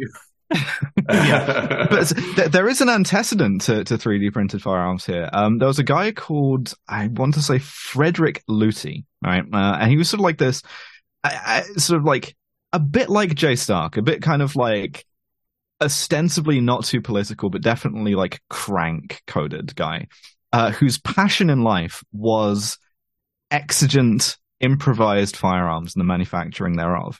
And so he designed this submachine gun, the Luty submachine gun, which is made out of plumbing parts and like stamped steel. You're supposed to be able to like build it in a shed, right? But it requires a familiarity with those things that this guy had that most people don't. And so that's been the real sea change between 3D printed firearms and your just typical like improvised or like craft built firearms, is that you don't need necessarily to know how to use a pair of pliers and like a rasp and shit like this guy did. This Luty submachine gun, one of those was used in, guess what, another far-right terrorist attack in Halle in Germany. And the sort of like would-be mass shooter tried to shoot at the cops with it, and it jammed every time he fired it because he didn't know how to build it. He's like on a live stream, because he was trying to live stream this, going, yeah, this thing is fucking shit. I shouldn't have brought it. I shouldn't have done this. I think it's very, very typical of like my experience in the community of people who 3D print stuff in general, as opposed to firearms, that like the guy who was making content and videos and doing interviews, who designed the thing, is like, yeah, it makes complete sense. It works flawlessly. It just never jams. And then everyone who like downloads it and reads his instructions and tries to make it themselves are like, I can't fire a single bullet. Yes, yeah. I think that's something that you see with 3D printed firearms as well, but to a lesser extent. It's easier than it had been if you were trying to make them out of plumbing parts and sort of like rifling it yourself or whatever. that is another thing about like 3D printed weapons. Like, where are you getting the fucking bullets from? Having lived in Gunchester for like my entire fucking life, you know, I've seen a fucking gun like in real life twice, and it is like, oh, okay, people just have guns here, right? Okay, got you. And it is just one of those things. Like, yeah, people are gonna have guns. They're just gonna have guns. But I just wanted to bring that up because that is one of the most sort of like interesting parts of the 3D printed gun thing, because that was the first thing that came to my head. Like, where'd you get the bullets from? Mm-hmm. But you don't. Like, if you don't have... you sort of do some home chemistry to try and like manufacture your own gunpowder. You end up storing a lot of your own piss, for instance. Or you try and like convert like blank firing cartridges, and again, it doesn't. I feel like if really I steel man the work. libertarians Like, at any point in this, Alice is going to try and pounce on me. But like, I do feel like it's worth simply pointing out that like the manufacture of a bullet is, or rather many bullets is easier than the manufacture of a gun until the advent of 3D printers. You were telling us about the lineage of the Looty to the Shooty to the Shooty 89 to the FGC 9, right? Did we mention the Shooty already earlier? But it's we did not, but it's SHUTY after Looty, LUTY. It's sort of like the plastic version of sane, essentially, in concept, because all of this has been like one long ideological project, right? Which is arm everyone and then libertarianism. And so, you know, it's proceeded along those lines, and it's been sort of like incrementalized from, you know, stuff like the Lucy to the FC9, which is at time of recording like the current state of the art, right? And I mean, it works by all accounts. It's kind of a bit of a novelty if you can get like an actually mass-produced firearm, and the ammunition is still a concern, but like it turns up in places. And I mean, I'm not a fan for a number of reasons, right? But it is something with which you have to contend now, I guess. As a sort of like challenge to the state and the state's monopoly on violence. To be honest, I don't rate it. I think it's the notion of the challenge to the state's monopoly on violence that we're going to find ourselves circling around until we confront. But like the reason that it all skews so right wing, like gun culture, especially throughout imperial core countries, but most obviously America, is like, well, the rights culture is so much about exerting will and creating like a way to exert a people's will that is in hard pulsing, throbbing, veiny, masculine terms, and like the gun is the most obvious answer to that, because like point it at someone and tell them to do what you want. It's a force multiplier, but I should say, like, in terms of design, in terms of conception, right? You know, the Liberator is designed for like the ambush killings of police, right? And the FGC-9 is like designed essentially for mass shootings, right? And on the left, like in my experience, significantly less appetite for either of those two things than on the right. It's like, not that the left is necessarily like, you know, we're all horrified at the prospect of violence, but both, you know, sort of like time and manner and place and method and like targets of that violence are all like, it doesn't begin to compare, right? Like there is no comparison between these things, because you have a right wing that is like incipiently genocidal, and then you have a left wing that thinks that, you know, I mean, you can have a guy in a monk outfit shove a police officer over. That's, you know, and that's violent, right? That's violence in pursuit of a political end, right? I think that might be a point where we're getting like twisted around over like who the left is and which parts of the left matter politically in this discussion of action. And like, you know, I mean, among people who I know have an appetite to actually do anything, I think, like, for example, when you're saying like the ambush killing of police officers, like there's a lot of people who are very, very angry at police officers, and like Bash are more like mad that police officers don't agree with them than like I don't agree. I think you see a lot of sort of like very violent far right action against police, and it's sort of, I think there is an institutional far-right critique, if you want to call it that, of the police that depends more on them not doing what they're saying. I mean, whether that's sort of like sovereign citizens or whether that's, you look at like January 6th or whatever, there's a ton of stuff. They're perfectly willing to use violence against police. Yeah, I think there's often that thing where it's like they're not like against the concept of police in the way that leftists are, but it's like we want to be the police. Like we should be, we should be the guys. And that's kind we should have that. Yeah. Yeah. You can get into this real sort of like insurgent mindset, and that's exactly where all of the Boogaloo guys were, and to be honest, like maybe I'm not friends with the people I should be, but like I don't see that on the left, and to be honest, I'm kind of glad, because the thing is, right, if you sort of envision like a left that is comfortable with violence, right, and a left that is comfortable with armed violence, there have been periods in like different sort of like left movements throughout history where that's been the case, right? I don't see any of those like coming to bear in the imperial core for a long time hence. Like, I don't think the 70s are coming back. I don't think that you're getting the like Red Army faction again. Yeah, and I think this is like parts of what I wanted to steer us towards, is to do with like the state's monopoly on violence and approaches to insurrection that are trying to get the people's will to be stronger than the state's will, to overcome that monopoly on violence, and that's just broadly a right wing one, because like creating that monopoly on violence is a right wing approach, whereas like the Bolsheviks got the monopoly on military power when the military became class conscious, arrested all of their officers and sailed a warship into St. Petersburg and said, "Hey, we're looking for comrades." Like, this is there is no individual firearm that's as useful a weapon to any possible left movement as solidarity would be.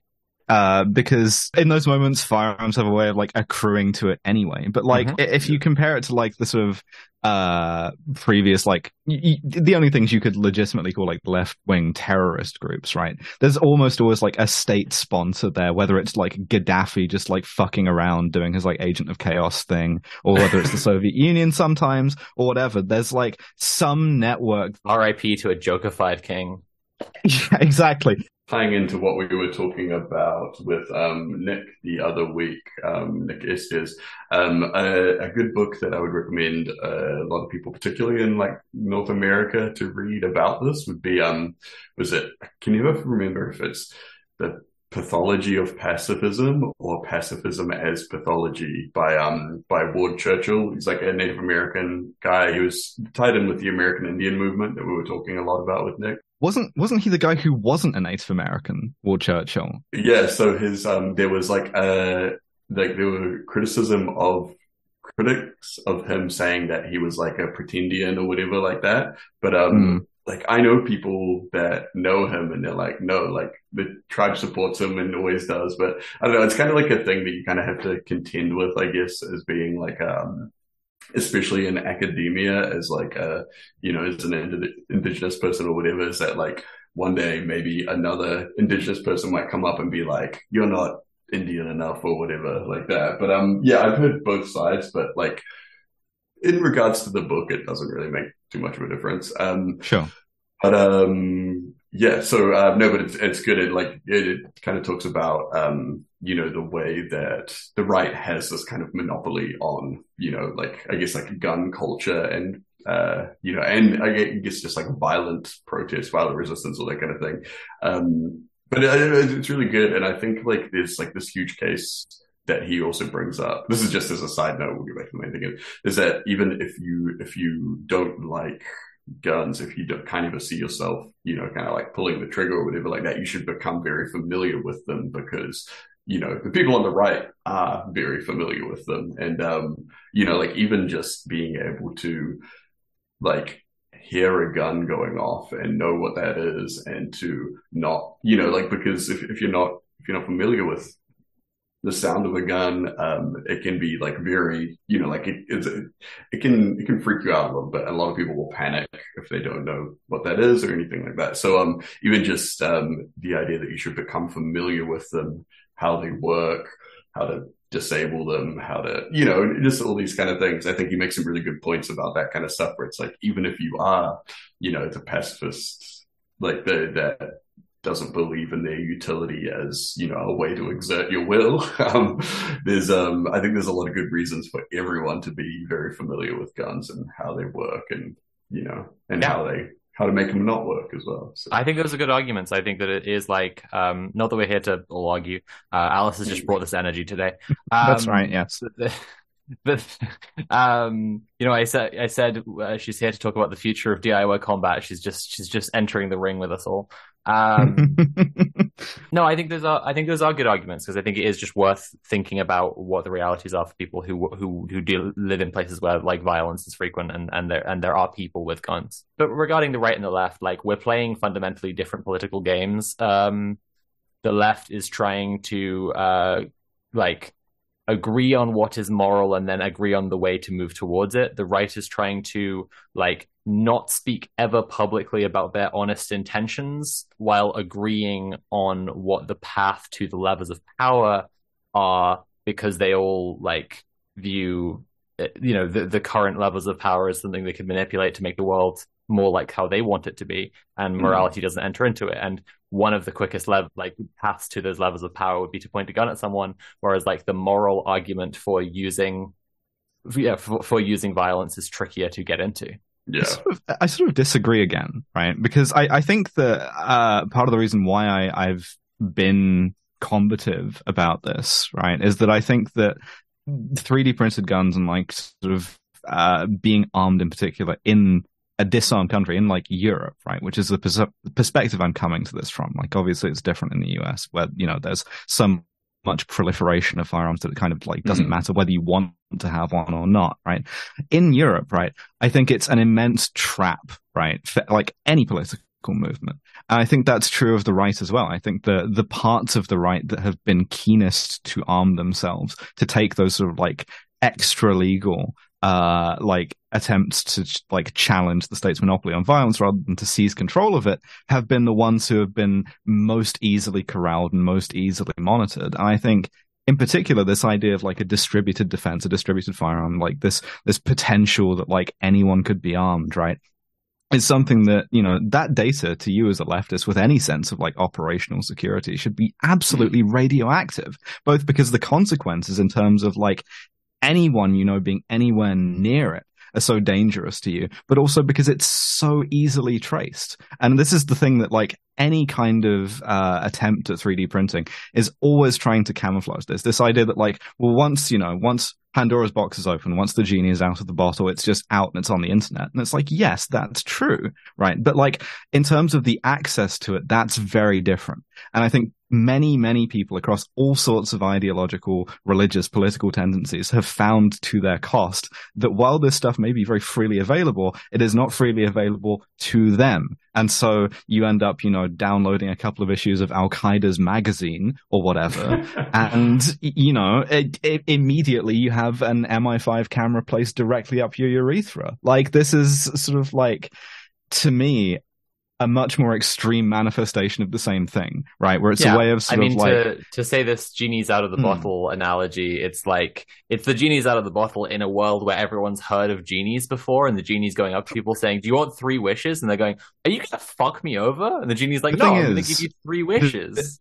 The genie has to tell you if he's a cop legally. Podcasters have to tell you if they're a cop before they come on your podcast, otherwise they can't sabotage it. That's right, yeah. But I mean, I think that the role of let's say DIY weaponry again in genuinely liberatory action is an interesting thing to examine. It's just that it's also as I think you've been doing so far, really interesting to examine its absence as much as its presence, because and why that absence would be. I would say there's a couple of things. One is the sort of the moral case we've been talking about, right? Which is how comfortable are you? Do you want to use firearms? Do you even want to use that kind of violence? And the other is the sort of our beloved material conditions, right? I mentioned sort of state sponsors and stuff. If you want to talk about, for instance, take like latter day Irish republicanism, right?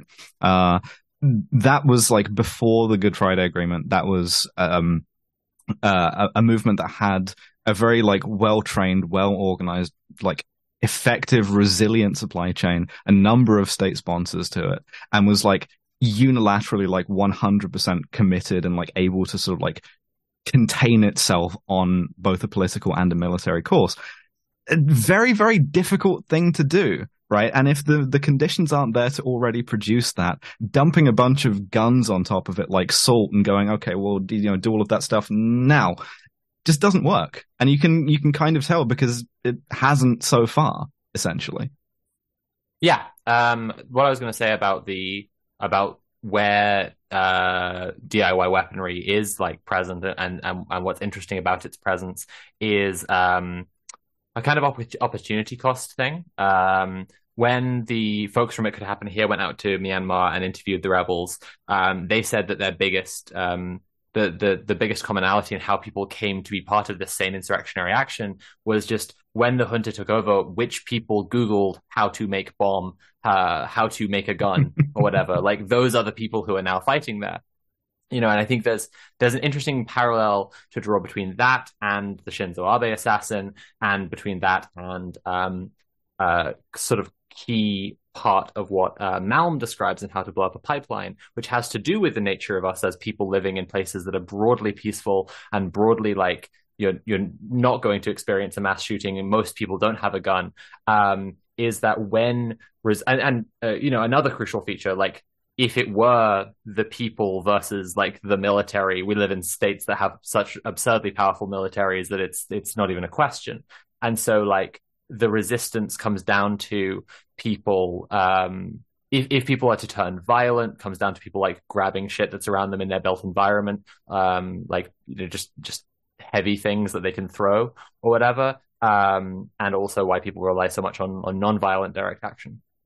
Yeah, absolutely. I think you have to, for exactly the reasons you identify. I mean, I think the other thing too is the kind of insurgent action that sort of like develops in, around firearms in the absence of that kind of like, partisan movement is itself like very individual, very alienated. And like, it's something like the right is much more successful at than the left is because, the right wants to alienate and radicalize and sort of like atomize people, whereas we're trying to do the opposite of that. Well, maybe apart from the radicalization bit, but you catch my meaning, right? It's if you're trying to make people feel sort of like positive, like engagement with a community and solidarity and some kind of sense of shared goal, that's not the kind of thing that's very conducive to it's the kind of thing that is not conducive to domestic terrorism, right? Which the right is very good at conducting. Oh, I should also say there's another bit about this too, which is collusion, right? Which is I mentioned like state sponsors of like left-wing terrorism, state sponsors of right-wing terrorism, including the same state. Another huge part of making sure any of this stuff goes off. Like the whole Years of Lead could not have happened without sort of like deep complicity of the Italian government in sort of like anti-communist, fascist, domestic terrorism, and much the same with all of this. So when you look at sort of like right-wingers who are sort of like getting access to these things and what they're hoping to use them for, what they sometimes are using them for, I think you also then have to sort of like question, what kind of bias and what kind of complicity the, security services and the intelligence services have with that, because potentially not nothing. I mean, perhaps so. At the same time, like, arguably, if someone, you said before about like data that becomes radioactive, but like someone can feasibly get files in a way that like they separate from anything that is tracked, and print at a place that is like is not connected to internet or whatever. And like, so I don't know if there is necessarily like collusion at play when you see a bunch of people arming themselves with FGC-9s in some kind of conflict like in Myanmar. Because like to take what you just said to its conclusion would be necessarily to say there must be some kind of collusion going on there. And, you know, I don't know. Not necessarily, no. Not the case. I mean, like, it's, I wouldn't say that in a place where you could sort of like control territory, right? If you have like an area that you can prevent a state from entering, then yeah, of course, absolutely. But that's sort of like not the situation I'm thinking of here. I'm thinking more about the sort of like, again, I'm coming to this from, you know, a European and specifically a British perspective, where it's like, if you tried to do this in this country, you know, I do not think it would work well, absent someone fucking up or someone looking the other way, both of which happen, you know? No, it's true. If you try to buy a 3D printer in the UK, Wes Streeting appears and you get absorbed into his maps. Like that. Well, there are things that like make it sort of a more dangerous prospect in a lot of ways, like the number of parts that you have to print, the fact that you have to source some other parts. The FGC9, one of the reasons why it's popular is because ostensibly it doesn't require any parts that like have a sort of connection to firearms, because those parts, if you buy them, are going to be monitored, right? But people order wind chimes on Amazon and they get the parts that can't be printed or whatever. Yeah. Except they don't anymore because everyone figured out that's what that was and shut it down. Yeah, it turns out it's also easy to monitor the parts that people aren't monitoring once you give everyone the plans to them. You know, this is a sort of like inherent flaw to having sort of like open source in this, you know? Well, this is why we've titled it "The Future of DIY Combat," because I do want to move the like I've baited a lot of like people in with the discussion of 3D printed weapons, but I also think that 3D printed weapons is an odd discussion that does like the places where it will pop up a kind of rarer than the ideological salesman of 3D printed weapons, funnily enough, are saying. And also, you know, you already made the comparison to the Boogaloo Boys, but like, you know, to compare what Jay Stark would talk about and other people in that community would talk about, like, it is quite identical to any bunch of guys who are really, really keen on arming themselves and claim to not be right or left wing. But I do think that like the question that I really want to get down to is like what we see in the future of like people trying to fight the state in asymmetric warfare. Well, I mean, I think this is something that's going to get more likely rather than less, more plausible rather than less. I think 3D printed firearms are this like weird transitional stage now. I think once 3D printing of like the stuff that's now on an industrial scale of like 3D printing sintering metal, stuff like that, once that filters down, provided we don't like, you know, Kessler syndrome ourselves or something first, like, yeah, sure. But again, I think it's like, it's one tool in a pretty crowded toolbox, right? I don't want to overstate its importance. Because at the end of the day, like states, you know, have sort of like successfully and unsuccessfully attempted to fight insurgencies, with, you know, any number of technologies available to them, and ultimately that's not what really proves determinative a lot of the time. It's our material conditions, you know. So I wouldn't sort of like invest too heavily in that one, you know. No, absolutely. That's kind of what I'm saying. I think there's also a perspective on insurgency that like should be looked at from like the popular imagining of the Second Amendment is that people in America are allowed to put together a militia to fight the government in case the government is a tyranny. And the you know, obviously the modern reality people are always pointing out is how much more powerful the American military, like hopelessly, hilariously more powerful the American military is than anything that civilians could put together. But I think another thing that like we see with January 6th is like the nature of insurgency for like the modern and richest states also is massively different. Like secession from a state is much more of a like an achievable insurrectionary goal than like actually trying to like overthrow the government as the J6 people thought they were doing, because like everyone immediately was just like, okay, a bunch of people in silly costumes have gone into the halls of power and they've sort of paraded around, and then they've waited for the cops to show up and arrest them. Tell it to the last people who tried to secede from the United States, you know, who had a comparable sort of like level of technological development. They both had rifles.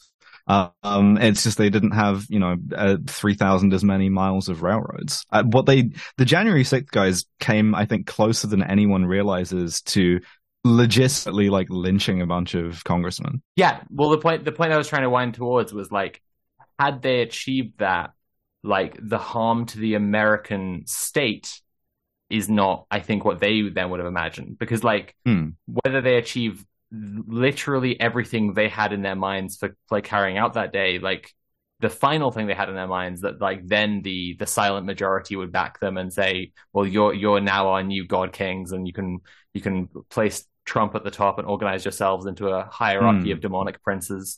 But like that bit's just never going to happen, because like the modern state of these richest nations like is this oddly acephalous for how hierarchical it is creature, and like taking out like them lynching a bunch of congressmen actually wouldn't have like immediately handed any levels of power to them, obviously, but it also like wouldn't have meaningfully like stopped the machinations of the state as they were going.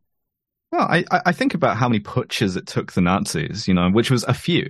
They had a few tries at it, in a bunch of which they got crushed, and I mean, conversely, the Bolsheviks sort of like came at the end of a long line of like demonstrations getting fired into, and like sort of local petty rebellions and stuff. I think you can sort of like take a middle road on this stuff and view it as like, yeah, okay, it wouldn't have toppled the United States instantly, but like I think you can significantly destabilize a state that way. And I think that's exactly what they were aiming to do. And I think to an extent they still succeeded. So yeah, I think that's a really good point. It is just, sheer amounts of numbers, which is again, like, I think like a good argument, for anyone who, obviously we would never encourage anyone to do anything like this on our show because it would be illegal and therefore wrong. But if anyone is out there thinking of, making their own weapons with which to assassinate various members of the Tory party or the government or whatever, to perhaps not do that, because A, it wouldn't be that successful. B, it wouldn't definitely be in any way sort of like shaping a revolution if you're doing it with that kind of mentality. And C, we could probably just do a revolution without firearms anyway. January 6th proved that kind of thing, because like not all of the people at January 6th were like carrying guns and shit. Like they could have easily just like broken in and got a bunch of guys, put them on fucking rope, hung them up on poles. You know what I mean? Like that's like a thing you can do without guns. And I'm not saying we're gonna do that. Fake guys, by the way. Just saying, fake guys. He's putting the guys on poles. We're just saying, don't put real people on the. No, don't do that. No, I'm not saying that anyone should do that. No one should do that either. But that's what I'm saying. Like, and at the end of the day, like, if you wanted to use people power to do a revolution, we're not even saying to actually go to a government building and, I don't know, put your finger in the chest of Rishi Sunak and be like, you're a naughty boy. It's more like, well, what we do is we unionize, seize the means of production, form mutual aid groups, feed each other, communal gardens, etc., etc. Well, this is what I meant about secession, was about people providing for each other in community, I think the much more viable thing than the toppling or replacement, or even for that matter destabilization. I think that the successes of something like J6 like really just end in the American government finally deciding it is going to be hostile towards people who are like openly and obviously that kind of fascist, while probably allowing the rest of them to continue. But like, the joke I always make that I hate it when the liberal state defends itself from the left, but I love when it defends itself from the right. I mean that is it's their mild success brought like a lot more defense around Capitol Hill and then a lot of like the slow processing of sentencing of the people who are involved. When you say about the Nazi putsches or the Russian Revolution and historic examples, like it's just that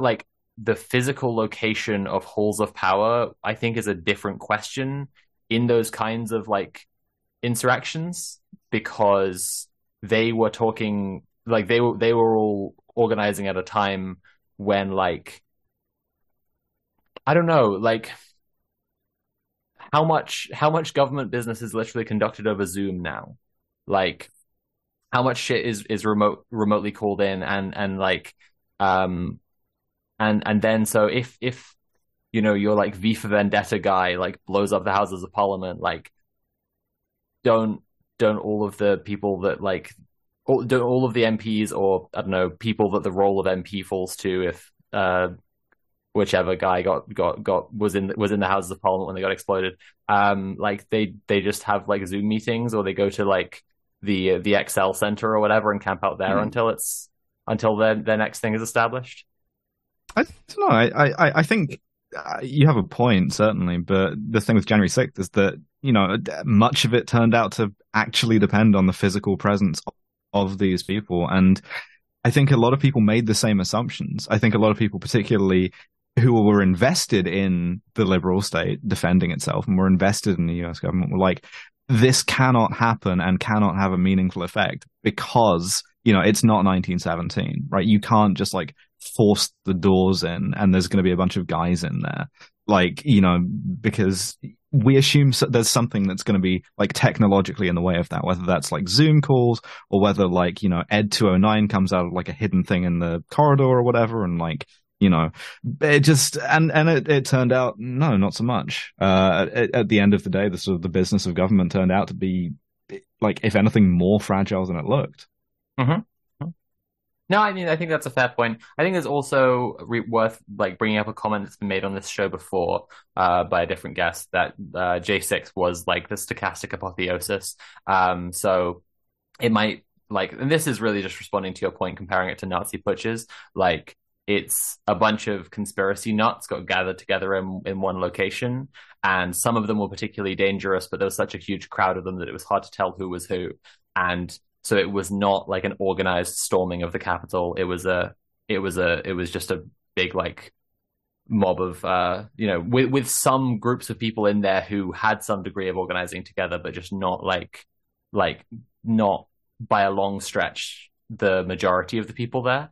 And here's the thing. I think that when Steve Bannon called himself a Leninist, he wasn't actually lying. And I think you can view January 6th as a great example of Marxist-Leninist organizing by fascists, right? Because you don't necessarily need all of that. You need a sort of a vanguard party who are organized and do know what to do, that are kind of able to ride a crowd. And that's what they attempted to do. I think you look at the indictments of sort of like senior Proud Boys and stuff, and you know, they were in a hotel room, which is it's faintly pathetic. But then I guess any sort of like revolutionary act looks faintly pathetic when you write it up in an indictment. They were in a hotel room across the river. Yeah, if it succeeds, then their generation's Aaron Sorkin is writing. They were there on the eve of the Great Revolution in their room in the Travelodge, ready to strike. Yeah, exactly. In the Travelodge with a bunch of guns and a bunch of group chats, yeah. The Havana Cafe in Mexico City where they planned the Cuban Revolution and stuff. It's like, there's just some dudes at a cafe. Just some dudes getting coffee. So you're telling me like some dudes just got on like one guy's shitty yacht and like went back to Cuba, and then like a couple of years later, no Batista? Crazy. Exactly. That's all it was, you know? Just dudes being dudes. I guess the point I was again trying to get like closer to is where I think this is more likely to, like, where DIY weaponry is more likely to pop up as relevant is in places where people there isn't a gun culture, so they aren't just familiar with like mechanisms to just buy a gun, but there are people arming themselves in some sense because of like a collapsing and deteriorating and expanding fringe. Places where, like, I mean, to tie it more directly to what I'm talking about, like where the collapsing ecology is making it like so that like state power has fallen apart. I always go back to the example of Louisiana because like it's one of the places where like a football field of land disappears over like 30 minutes because it's like just that rapidly going under the water. But like in Louisiana where like massive floods happen all the time, when those happen, like state power goes out in a very meaningful sense, and like communities are providing for each other. And this is the sort of like testing ground where the first thing we see is like, well, Hobbs was full of shit, huh? Because people are getting together to try and get each other blankets and hot meals, and not stabbing everyone they've ever had a minor resentment against at the grocery store. But like, yeah, I then then the next question becomes like, what of people who want to use violence to create like a rigid hierarchical control in that situation? And then the follow-on question from that, or in a sense the preceding question from that, because people will see that question coming, is like, how do people defend themselves? And to me, that's where we're more likely to see the presence of DIY weaponry, and people trying to arm themselves in various ways, is for like the defense against people who see violence as a path to like control through disaster. Yeah, I mean, if we're in like the wastelands, right, I'm fully prepared to go Fallout New Vegas mode. Yeah, I'll 3D print myself a revolver, absolutely. But like, I think it's a good point, and I think also I want to come back to Burma a bit, right, because we mentioned like an actual sort of like functional insurgency there with like control of territory and lines and stuff. I think one of the reasons why they were able to successfully use 3D printed weapons was because there was a sort of already existing insurgent revolutionary movement, several in fact, that were already armed, that were already sort of like had some degree of training, whether from like, deserted conscripts or like people who had already been fighting. And this stuff didn't sort of like grow out of nowhere. It was able to like sort of augment and adhere to this sort of like structure that already existed. And I think ultimately, if you want to, this is like my maximally spicy position, right? This is the one that is most likely to get me in trouble, is if you were interested in any of that happening, the necessary preconditions for that isn't the arming, it's the sort of like community and network and supply chains and resources and all of that already existed in those places, right? And I think that's sort of the key. And whether that looks like, sort of like doing some community gardening or whatever it looks like, I think that's the important thing. I think also too, I completely agree with that. Yeah. On the moral side, like, I talked about sort of like the right wanting to do domestic terrorism. I know that there are exceptions, right? I've met some of the exceptions, but in general, I have found us on the left, if you let me include myself in the left, to be a vegan tray bake ass community. Like, we generally like supporting each other and caring for each other. And I think in the long run, as a good Marxist, I think that serves us better, right? Because it can't not. Yeah, 100%. I completely agree. Yeah, and I think that this is like all I mean about I wanted to clarify my previous comment just because I think I stumbled through it a little bit. I do definitely come to this with the perspective that like when disaster hits, and we're just going to be living in a time where disaster hits pretty much nonstop from now on, yay. They're like the pre-existing structures and community that exist there are going to dictate practically everything. And the previous comment is about like the places in which like the pre-existing structures and community are fashy ones, because their idea of how you create order is for everyone to have a gun, but also for them to all like have fake military titles that they've given each other for naming cereals or whatever. We're not going to do that. I mean, can we? I think it'd be cool if we all punched you while you named cereals. No, the fake military titles bit. The cereal. Well, actually, I kind of go either way with the cereals. Yeah. So in that situation, it's like, well, there's one way around where you say like if the predominant community in an area that then gets flood or a drought or an earthquake, the cyclone, whatever, like, and the power goes out and everything's fucked, like the predominant like organized community is a bunch of fash, then I mean the first answer is like, well, then they're gonna die because their organizing has not actually done anything that will protect them against a disaster. because they can't shoot the drought away. You wait 6 months and then you go over to their bunker, pry the door open with a crowbar, and get a bunch of cool, like 3D printed guns off of their Fallout style, like environmental storytelling. We're once again back in Fallout New Vegas. Trans women have one single brain cell. But then, like, you know, then the other thing is, like, what about in a place where there is some degree of community that has organized something that, like, provides security and provides people with meals, and then there's also some degree of organized fashion presence, and then that's where I see this, like, becoming a more relevant thing.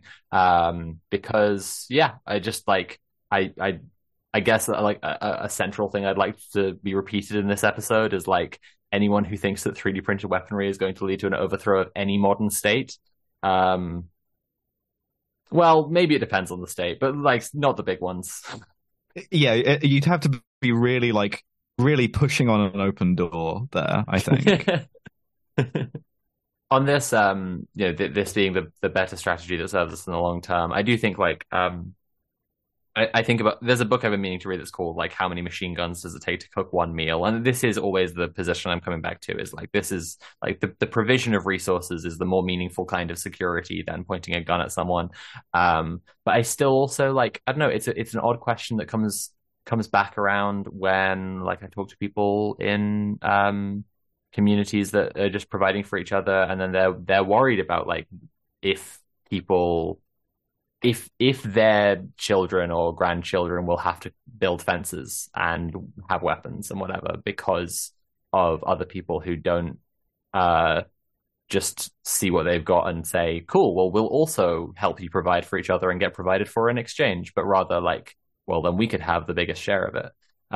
Which is kind of odd, right? Because, like, ideologically, we try and come up with an abstract answer to that idea all the time. Like, people say, under communism, what if there was a guy who wanted more than his fair share? And then we try to, like, do that really abstractly. But I think that, like, I don't know, there's a practical reality where then there's someone who is just fundamentally, like, ideologically opposed, just sees things utterly differently and does just want to grab shit. I mean, I'm too much of a statist. I'm like, yeah, the government should probably do that. It just should be a government of the people instead of not the people, you know? Gulag, but just for that guy. Yeah, pretty much. Yeah.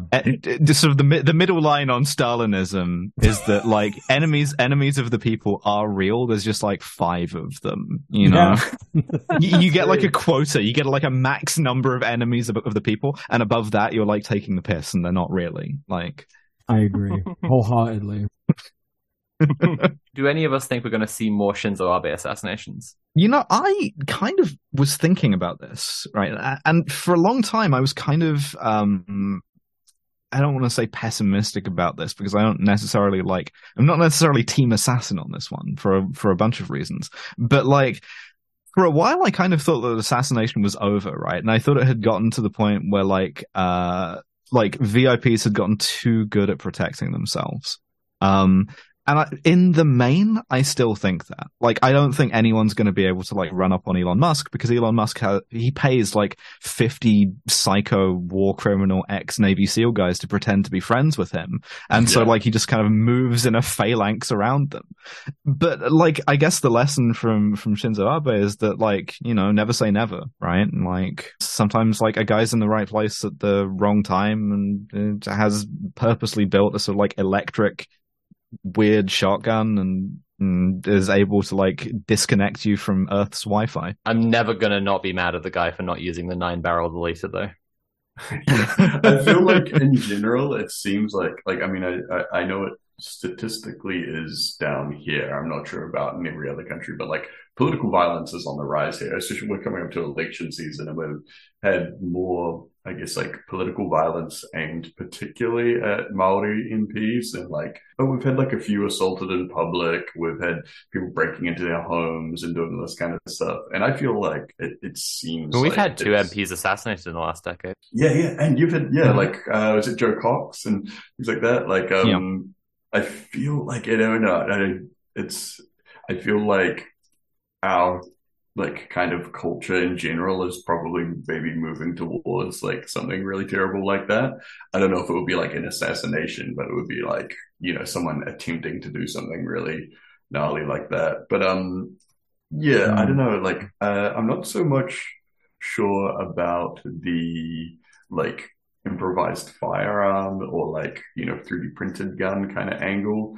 But yeah, I feel like if anything, the age of the assassination is like moving into a weird new frontier of like like a realm of possibility that previously wasn't there. Yeah. Or previously unexplored, maybe I should say. Yeah.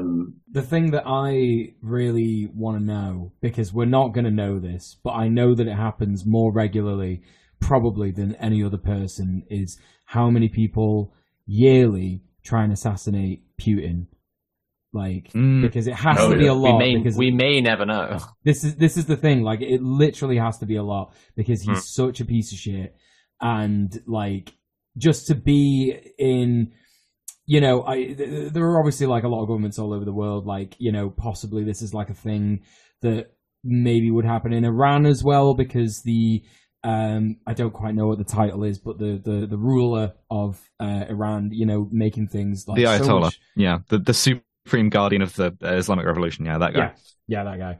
Like that guy, he's clearly going to have had some attempts on his life, just because of how, like, I'm just thinking about states where it's like the oppression is so intense. Like, we have that in the Imperial Court for sure, we really do, but like, definitely not as bad as like some of these places of the Imperial Periphery, which, is our fault for sure. Like, colonialism is a huge piece of shit. And it has lasting effects, but like, these more interesting places, like say, Iran, Russia.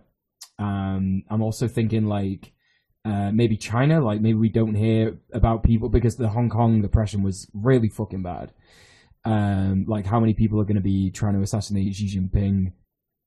Well, I mean, China, I think to me, China is another one of these examples where I would say there's a presence of what I need a better term than modern, because it's not just to do with like modernity, but like the nature of the state of China. Like that, like someone would have to hope to take out the whole CCP in one go. I think literally, Xi Jinping as a figurehead. Like, I don't know, it is just like there are places where the specific world leaders like hold on power has a lot more to do with them, and like, so your example of Putin is a pretty solid one, but I don't know that Xi Jinping is a good corollary. I think Xi Jinping it falls a little closer to like, Rishi Sunak or whatever, where if just had a heart attack tomorrow, there's some other guy in a suit. I feel like spots like maybe like like in like Pakistan and stuff, how we were looking at a while back, how it was like all the levers of power were controlled by like people that were like like vaguely related to each other. I feel like that's Sri Lanka, was it? Sorry, like spots like that. It's like, okay, there is a bigger reason than just taking out the individual that sits in that seat at the time. It's like when you're taking shots like that, you're this is a bigger plan. But also one thing, like you mentioned, like with assassinations outside of the Imperial Core or whatever like that, and you're talking about colonialism and all that kind of stuff. We think of these like like the colonized people striking back at the the representatives of the global hegemony or whatever.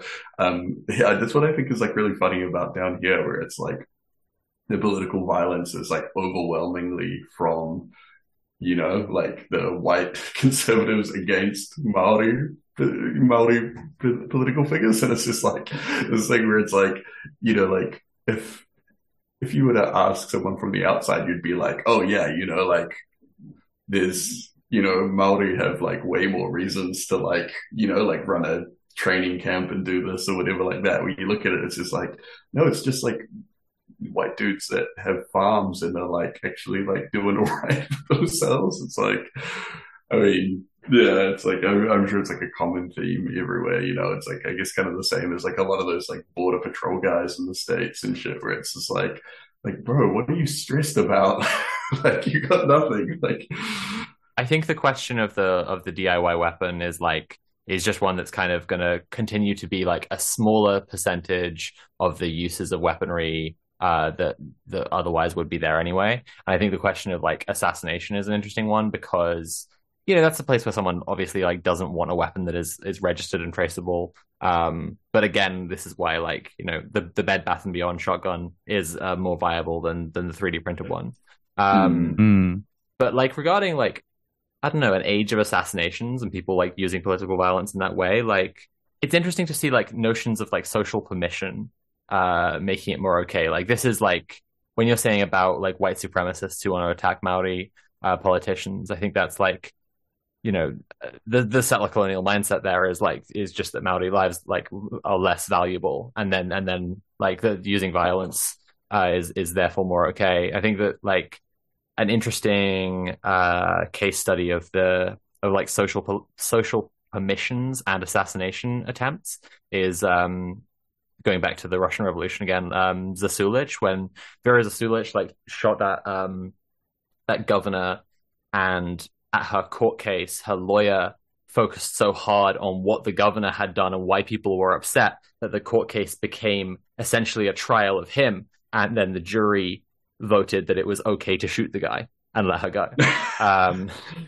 And like you see already in the terms of that specific social permission, like juries acquitting people for their actions, like people being acquitted for climate actions, people from Palestine action being acquitted, and obviously that's not directly comparable and not on the same level as shooting a politician, but it is the mechanisms of social permission is what I'm getting at.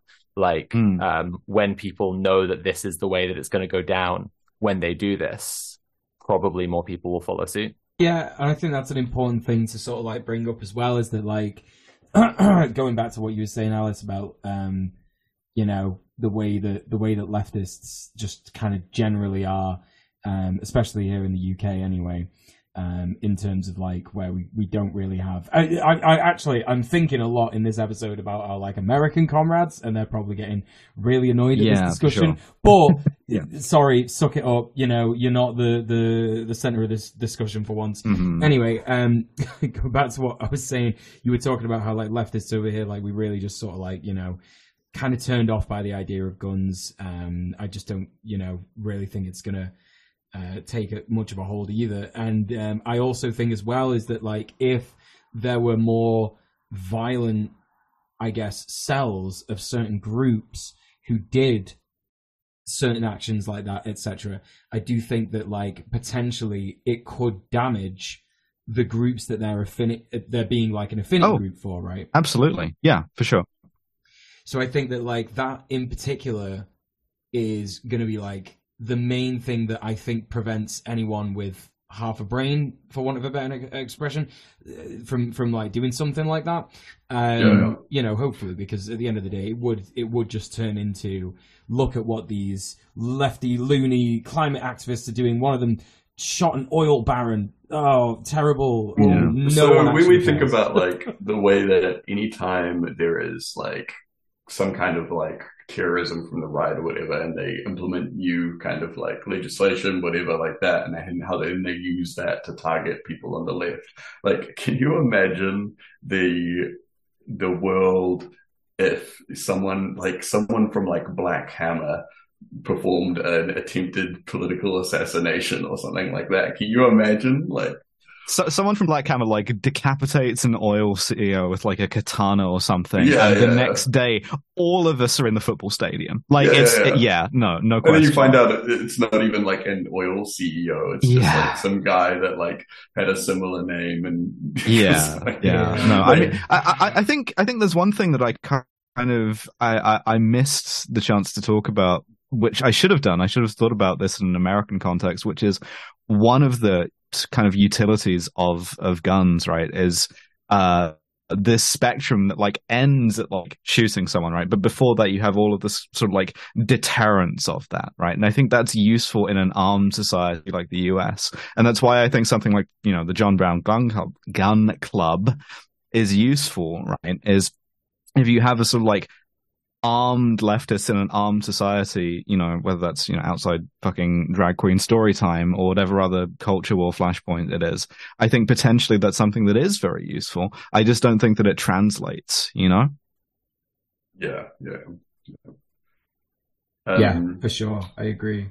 I think, a lot of people sort of get hung up because gun discussions, especially politically based gun discussions, are very much in relation to leftist politics, like you say, like in the US. A lot of us tend to worry a little bit too much. I know that this is something that's been in the back of my mind while doing this episode, is that maybe someone is going to listen to this and be like, I can't believe the Red Planet hosts are against people owning guns. Like, they're for gun control. This is ridiculous. It's not leftist, etc. I think that we're all a bit worried about that. But yeah, no, you have to remember that we're not talking like specifically about the US here. This is a conversation about like DIY combat. And I guess maybe there's an argument to be made that says maybe some people in the US might need to do DIY combat, but again, like, none of us here are from there. So we were hoping Kara was going to be here today, but unfortunately she's ill, so. I feel like it's relatively straightforward in the American context, which is like the leftist conversation is about community defense. And so it's about marginalized people's like sharing in, and this is the point you were making earlier, Tim, like about like knowledge that's necessary in a world, in a community, in a culture where people have a lot of guns, like sharing in that knowledge, sharing in that training, and sharing in the physical resources of the guns and ammunition. And like, shockingly, leftist perspective on things turns out to be to share. But it's like, contrasted against the deterrence dispensed, the control pew guys. It's like, compared to their idea of every person having a gun, it's like, another application of this in the American context is probably that some people will organize together to have like weapons that they share for in case of emergency, and like train enough people to use them that whichever one happens to be around in the case of that emergency can use them. And then those weapons may well be 3D printed or Bed Bath and Beyonded together if they are in a place where like their access to guns for whatever reason like disappears, but like access to guns in America disappearing, I don't know. Yeah, there's a lot of them to disappear. Yeah, so there was one more thing I wanted to mention, and on the control pew guys. Diving into this. Well, not the control pew guys, but the Liberator guy. I mentioned the Liberator. The Liberator was a project of the founder of Defense Distributed, which has since been supplanted a bit by the guys you're talking about, which was Deterrence Dispensed or whatever the fuck. But because we're talking about right libertarians, Cody Wilson, this guy, he kind of went off the 3D printed firearm scene for a while. And the reason why was the other thing that libertarians like doing. Ooh. Yeah. He founded this like alt-right competitor to Patreon called Hatreon, right? Which then got shut down because Visa wouldn't take their money, right? But it was going to bankroll Weave and that's so interesting. What are those things that Visa doesn't like? There are some things that they absolutely won't take money from, and I'm curious. Yeah, sex work and for some reason open Nazis. Visa shut him down. But and then he went to prison for a couple of years, I think, for impugning or importing a minor. And he's now out. He's now back doing it. He's back 3D printing. So, wow. That's a sort of little slice through the culture there. And one reason why I'm sort of so cringe about them. Prisons do truly protect us from pedophiles, don't they? I'm so glad they exist. Yeah, I mean that one guy for a couple of years apparently. It's take what you can get, I guess. And now he's back out and has as many guns as he can possibly 3D print, so that's good. That's right, yeah. Great. This is the one thing we did want. No, No. Exactly. This is what one thing we wanted, and then one other thing we didn't want to happen. Yeah. It's like the exact situation that the founding fathers intended when they, That's when true, they said actually. that. Yeah, when they, that was what they were imagining. They said that thing that they said, and they were like, yeah, The founding fathers wrote the Declaration of Independence with a techno-nonce in mind. That was their guiding star. Yeah. The founding fathers definitely had in mind the guy from Existence building a gun out of bones of teeth to a political assassination. That's exactly That's exactly what the founding fathers had in mind. Ordering 9 plates of what that guy had because I'm building the Shinzo Abe deleter version of it. Yeah. Yeah. No, I hate these guys. They're all such fucking cringe, like crypto fascists who think they're smarter than they are. And I've seen their YouTube videos and they suck. One of them did a fucking music video song about the fact HK slap. The HK. I hate it so much, dude. Yeah, that's wild. The worst person I know showed it to me gleefully. They are all the same guy, Tim. I agree. It's wild, yeah. Because it's like because Alice said then, was it so? I can't remember. Like someone said, it's okay. Trans women all look the same. No, it's not what I'm trying to say. It was about Fallout New Vegas. Yeah, that's it was. Yeah. DJ Mule outed known transphobe DJ Mule. Add it to the list of things people say about me. But someone said about like now it's gone. Now I don't know what it was. Oh, so, I'm sorry. Oh, no. One of you said you knew a song. And I was like, I know which one you're on about, but I don't. The HK slap one. Oh, no. Yeah, the HK slap. It's a different one. It's a different one. I'm thinking of a different one.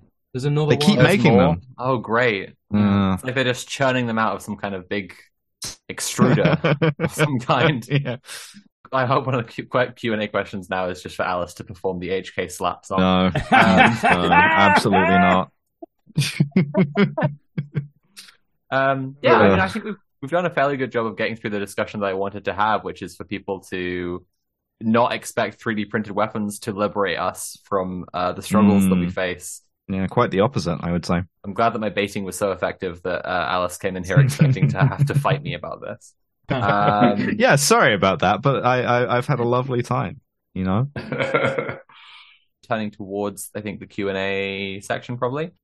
First question is from Ashrand, and they've asked, favorite vegan tray bake flavor? So when I made the which vegan tray bake did you have for breakfast? What I had in mind was like a tray of vegan brownies. I think to me that's the prototypical left and particularly anarchist tray bake is someone has made like a tray of brownies. Shit, you've read me for shit right here because I love making vegan brownies for people. What the fuck? I literally took a bunch of vegan brownies to a renters union meeting. Hey, well, you make me vegan brownies when I come up this week. Standard. Incredible. Yeah, it's absolutely standard, and I'm it's not a criticism. I'm a huge fan, but it's absolutely the thing that people gravitate to is the brownies. When I come up this week, can you make me vegan brownies? Hell yeah, I'll make you vegan brownies and vegan cookies because I love you so much. Fuck yes. So the next one, Malcolm Sangnero. Question inspired by the It Could Happen Here show. How about 3D printing drones / explosive cases? I like how that's framed. How about it, Alice? If you want to 3D print some explosives and blow your own fingers off, I don't think me telling you not to is going to stop you. Again, I think all of the same stuff obtains. Like if you look at for instance, being able to like make drones in Ukraine and stuff. Yeah, there's a lot of people who have been like very like ingenious about it, who had no prior training, but they also did it within the confines of like a state that was supporting them, and unless you have some kind of like backing to do that and someone who knows what they're doing, all you're going to do is like Abu Hamza yourself, The like the printing of drones has been something that's been in development for as long as people have had like commercial 3D printers, the like open source drone stuff. It's just actually very easy to do. I like started making a drone when I was still doing my engineering course that's like largely 3D printed parts.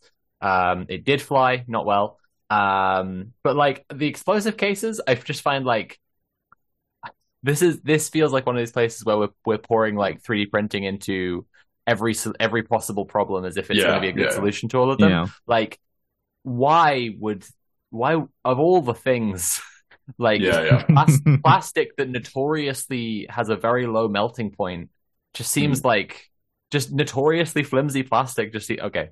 Maybe we'll just go on to the next question. Rohak asked, when we talk about local organizing, should that involve becoming involved in local politics, councillors, etc.? Is there much value there? Yeah, why not? Dual power. Do what seems like apposite to you at any particular moment. You know, if your local politics seem germane to you, being able to like do something useful with them, then yeah, by all means. Yeah. If you have enough wonk brain to exist as a local politician, then that's you right. Probably are best off doing that. Yeah, I think if we are being realistic, and it's like, I think the modern, building dual power and the modern kind of electoral system, I think, requires people from the outside and the inside of the system to be kind of coordinating in some way, not necessarily like openly or directly, but I know plenty of people in the more like progressive, left parties down here that are like very openly communicating with like way more radical groups of their own to bring issues like into, like mainstream kind of political debates. Like, down here, the Maori Party just, launched a prison abolition plan, like shit like that. Like it's, it's definitely not like the only thing you ever want to be doing, but it's definitely another thing you can be doing, Yeah. If the lanyard calls to you, Yeah. You hear the Palantir whispering to you.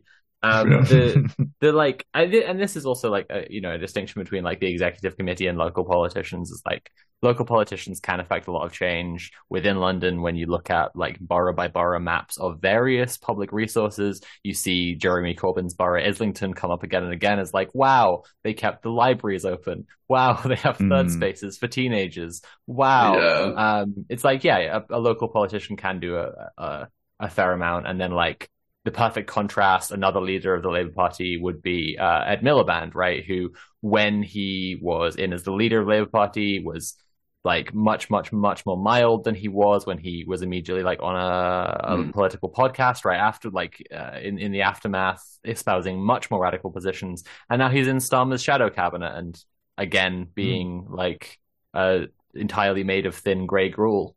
So like, just stay away from the executive committee of any party. So the next question is from Morgan Le Fay, saying, question for Alice. Do you think that leftists who are mostly online have trouble imagining political violence, or do you find opposite, that they are focused on political violence that is unrealistic? In brackets, I don't know if this is a good question or not.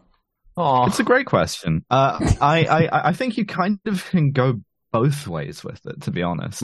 You see plenty of examples of both, and I think ultimately your sense of like what kind of violence is like plausible or correct or permissible and stuff is like directly correlated to how much grass you touch, which is why you should therefore not take anything I've said this evening at all seriously, since I touch keyboard. This is like when we were talking to Jamie Peck last week, we talked a little bit about militancy, because this is a term that she uses for herself. And like regarding militancy, I always go back to a saying of mine, like that an army gets anywhere all in sync and one step at a time. And so like when people are advocating political violence that is not at all in line, like not a single step further ahead but like far, far, far ahead of like where the current political mood is at. It's just like, what do you think that's going to like achieve? What mostly it's not going to from the police. Yeah, exactly. It's very much cop behavior. All right. Anyway, why did this guy with a short haircut and a North Face jacket just loudly say, "Hey, we should shoot them"? And brand new shiny boots with absolutely no wear and tear. Listen, I just like the boots. I just like them. All right. So, Bird Tickler asks, How much do you think the 3D firearms community guys just assume everyone thinks like Americans in regards to firearms? And do you think they even factor in that disarmed societies will react very differently?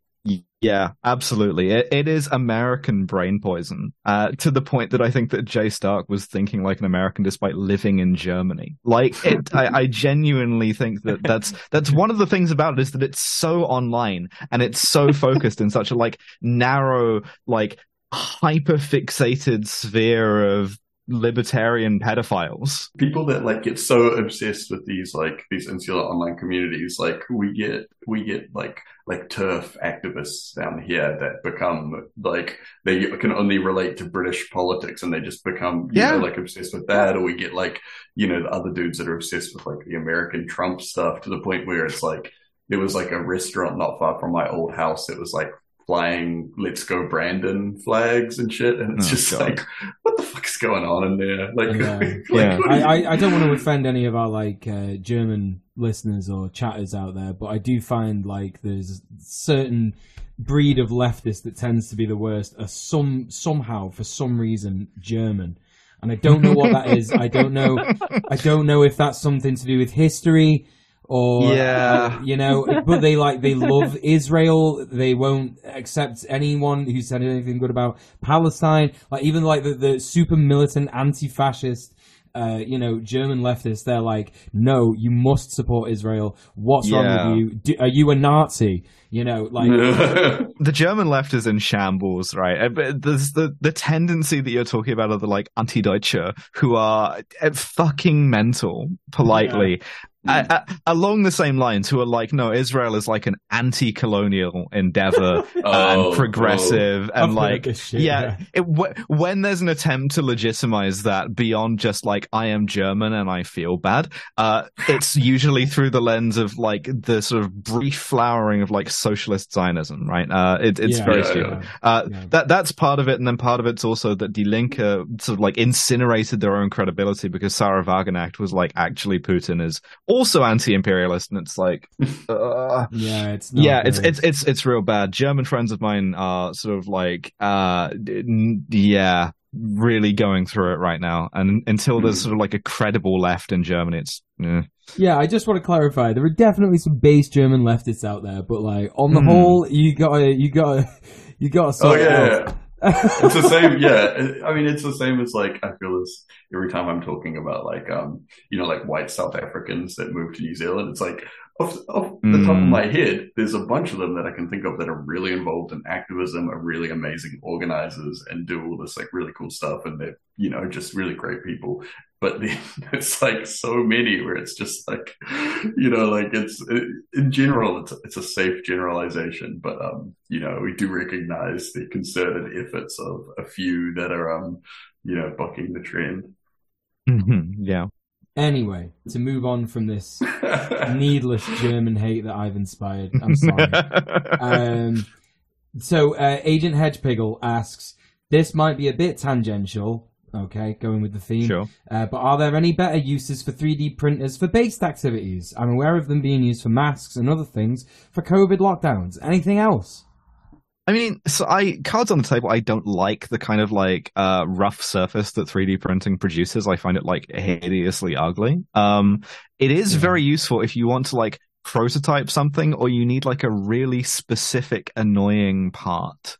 I'm trying to think what the most recent thing I've had 3D printed is, and it was like, this is the most me thing ever. The Soviet gas masks, the cheek filter ones, all of the filters for those had asbestos and like cobalt and shit in them, so you can't use the actual filters. But without them, the mask looks all like shapeless and baggy. So like, I just had a couple of like 3D printed like spacers made. Very like baroque application. No one would ever make this to order without 3D printing being a thing. And I was able to be like, yeah, I just need like this shape, this depth, please make this. And like a couple of weeks later, I got them in the post, and it was, it holds the thing open. That's, and now you'll be able to filtrate out deadly gases better, which is obviously what you have your gas mask for. Yeah, exactly. And so all kinds of like tiny fiddly things like this, like, oh, I need like a clip to hook this part to this part or whatever. Yeah. Or like I want to like prototype something that I'm later going to build in like a real material and see if it fits. Then it's great for that. Like, it is genuinely useful. Prototyping should be taken two ways, having done a lot of like manufacture. The one is like making sure this works in a proof of concept, or if you're only going to do it this one time and it requires fiddly parts. The other one is that your prototyping is in literally making the first of something, and then you're going to cast that into whatever kind of mold, and then you're going to pour from the shape that's been created in. So like it can be very effective, and this is like where it's used in industry is a lot of the time, like a very effective way to. And I mean, speaking of guns, even like you can actually see there are a lot of guns that like their body is some kind of plastics that like you can see the same kind of 3D printed looking grain, but they haven't been 3D printed, because as well as that grain, you can also see like a pour line and a place where like a stem has been broken off, because what's happened is they've printed the part and then they've made a mold and then they've injection molded the same off that part. And normally you would want to sand it down and stuff, like with molding and stuff. It's like you get overhang and all that kind of stuff, but sometimes you just don't need to. Right. So what was the next one that we had here? Decime wants to know, Alice, what did you have for breakfast?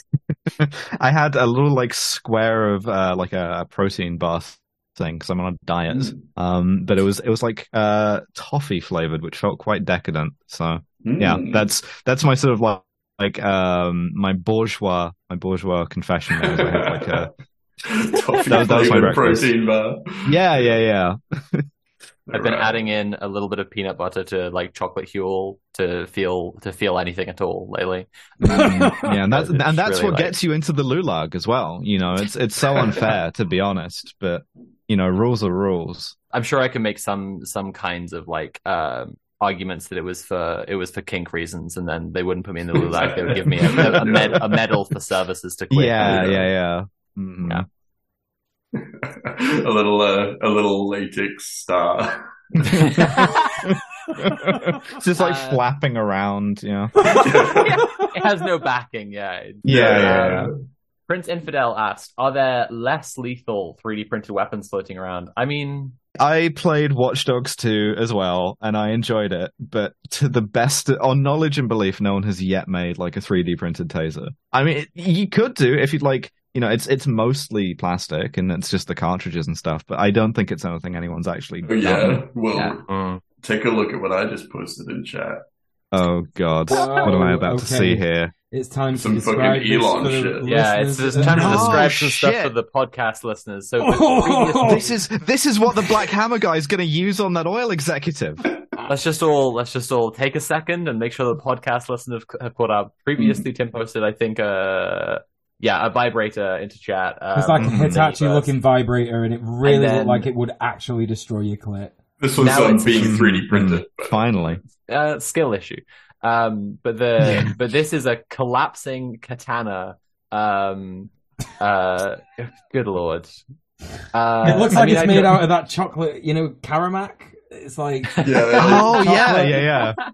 It does look about as effective as if you whack someone with a Toblerone, to be honest. When you need to keep your blood sugar up in the middle of the assassination, you just take a bite off the hilt of your katana. The Karamak kendo it's the chocolate coin version of a katana, like it's actually wrapped in foil, and then it's like the really Easter eggy kind of chocolate. I actually really like that stuff, to be honest. Yeah, me too. It's made me want one. I'm gonna have to go to the shop and get one after this. Yeah. Really cheap chocolate. It's got a nuance all its own, It really does. Okay, so the last question we have is from How Sam Thinks, and says, IDK, if it's any good, I don't know enough about DIY weapons to ask about that. Is it at all possible to create legitimately anti-capitalist art within the confines of capitalist structural systems? You don't create anti-capitalist art, or indeed any kind of art, with a 3D printer or a paintbrush or whatever, you create it with your soul. Yeah. See, yeah, you can do anything. Yeah, just fuck around. Yeah, it's fine. You can do that. And I mean, it'll just get recuperated anyway. But fuck it, enjoy it while it lasts. Yeah. You can prototype something that says like society on it, and in the time it takes you to print the second one, it's already been absorbed into like the liberal sort of consensus. You know, 3D printing it, just a little Joker Funko Pop. Yeah. I'm now imagining like a 3D printed version of Tetsuo from Akira, like all like the different shitty things that people have made, like, you know, that one rock head with like the tentacles underneath and stuff. I'm sure people have seen that, like, and then like the guns and all this stuff. Yeah. Why don't you create that?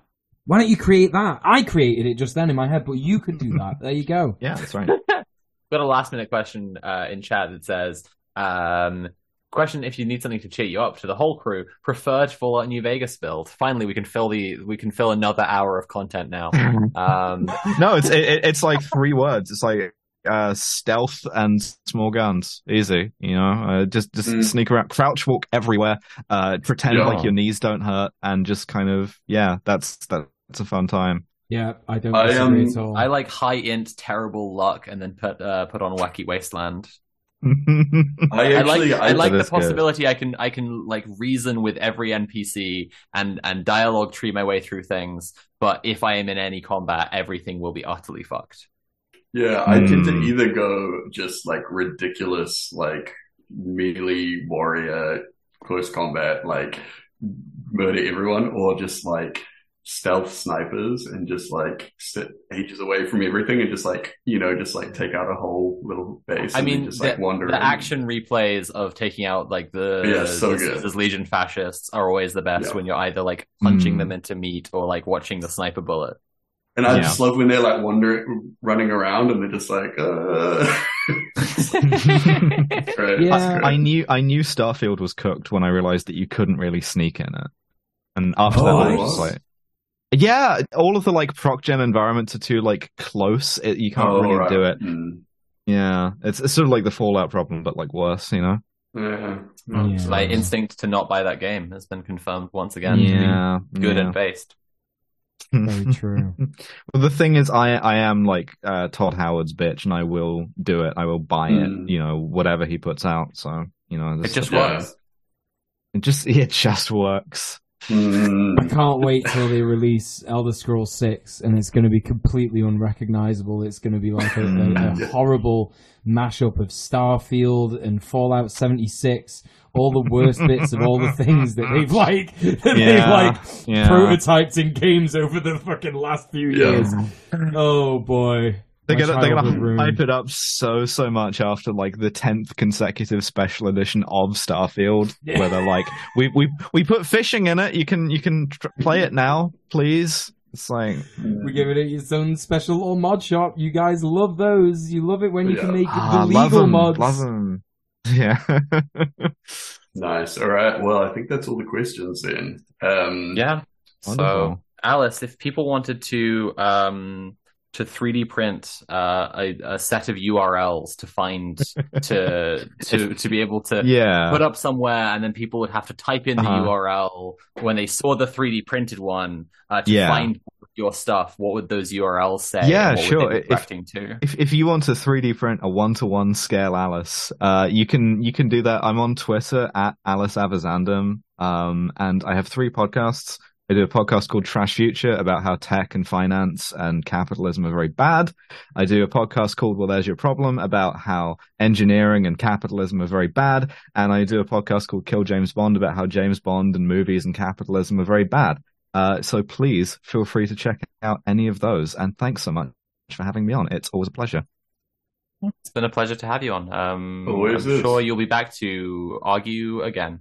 Yeah, I'd love to. Yeah, I think people should especially check out Kill James Bond if they've enjoyed our discussion of gadgets and gizmos and doohickeys. But then I suppose it's been a very engineering focused one, so you got Well, There's Your Problem as well. Yeah. Cool. Thank you so much for coming. Yeah, of course. Right then, that's the end of the discussion, but it's not the end of the show quite yet. There is no quite. homework this week because we're just having a little discussion. The homework is to remember everything we've said and take it deadly seriously and argue with our political enemies online, wasting hours and hours of everyone's time. Correct. That's not homework. Never do that. We don't do debate here. We don't do debate here, everyone. Only when Alice is on the show. Only when Alice brings the debate to us, because I've baited her into it. So instead, time to promote the Patreon. Remind everyone that the show is made possible by the support of our patrons at patreon.com/red_planet. I'm going to just practice typing that into my URL right now. That's a really good thing to do, just Sophie. so that I'm definitely not checking what the tiers are again, like every week, because I forget every week. For those of us, but I was just practicing typing in patreon.com/red_planet. I don't know what the whole there's a witch hunt. There's an inquisition going on. Sophie's on the hot seat.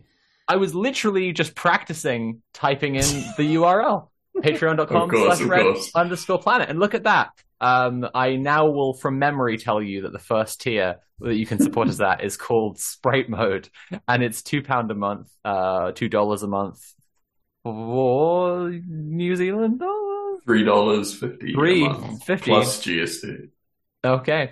And it says, get started with your support for Red Planet by becoming a Sprite. Benefits include the sacred and forbidden knowledge that you are helping the Red Planet team, early access to VODs, access to the Red Planet Discord, and also, supporting us, making the show happen. Pretty cool, IMO. But Mule, what if people wanted to support us more than that? Oh, if you wanted to support us a bit more than that, you could go Goblin Mode with £8.50, and that is $10 as well, and I think it's 12 New Zealand dollars, 16... $17.50. Fuck! 17.50. Does it change every week? No, it doesn't. It does, sometimes it does. Oh, okay. Everyone loves the Goblin. We all get a little Goblin Mode from time to time. Complete your gobology by going Goblin Mode with everything from Sprite Mode, a pack of cool Red Planet stickers for you to stick in legal places and only places like that. Access to exclusive Red Planet Discord hangouts, like when we watch movies and all that kind of business. It's dead good.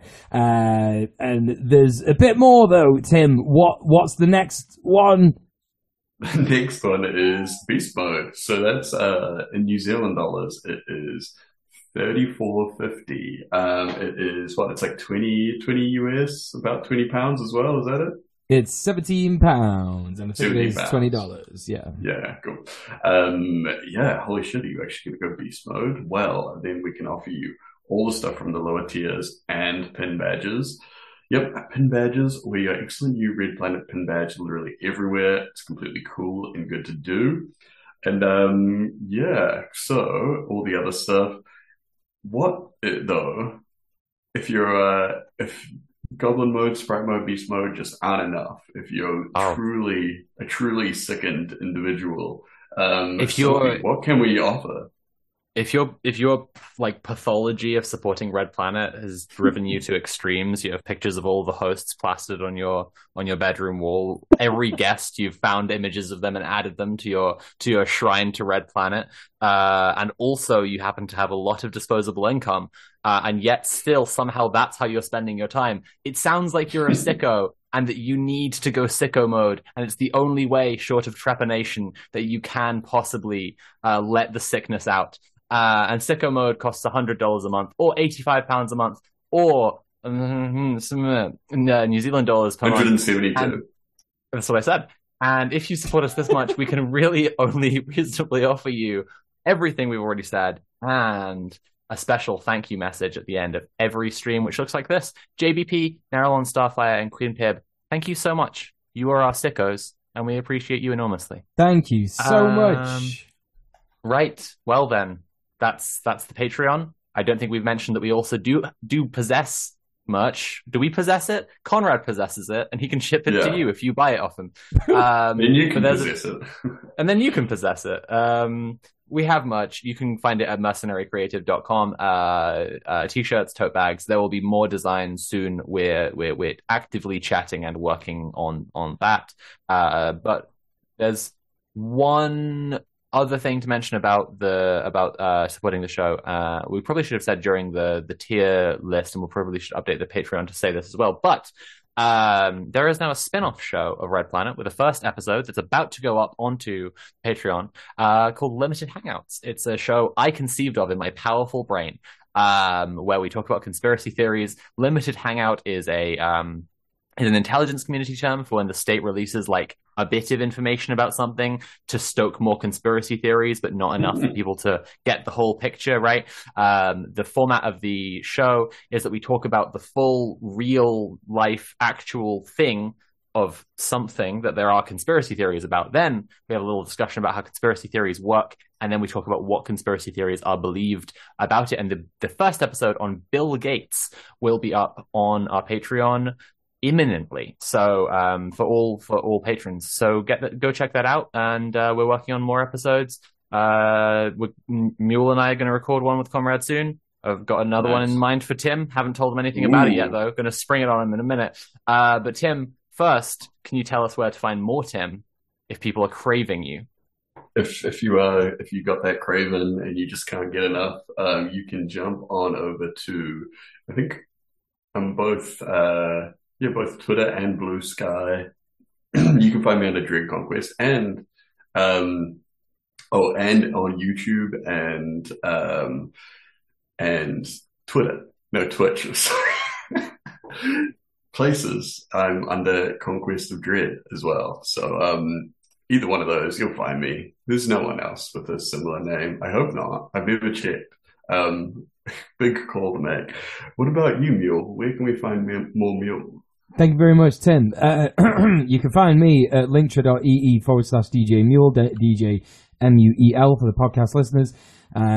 Basically, I have got a new video that's coming out very soon, should be out this week, which is about TikTok Live and how bad that is. So if you're all unaware of how bad TikTok Live is, you can watch it on my YouTube and learn from me. Everyone needs that, don't they? Another cisgender white male telling you things. Everybody wants that, don't they? So you can get that on my YouTube channel this week.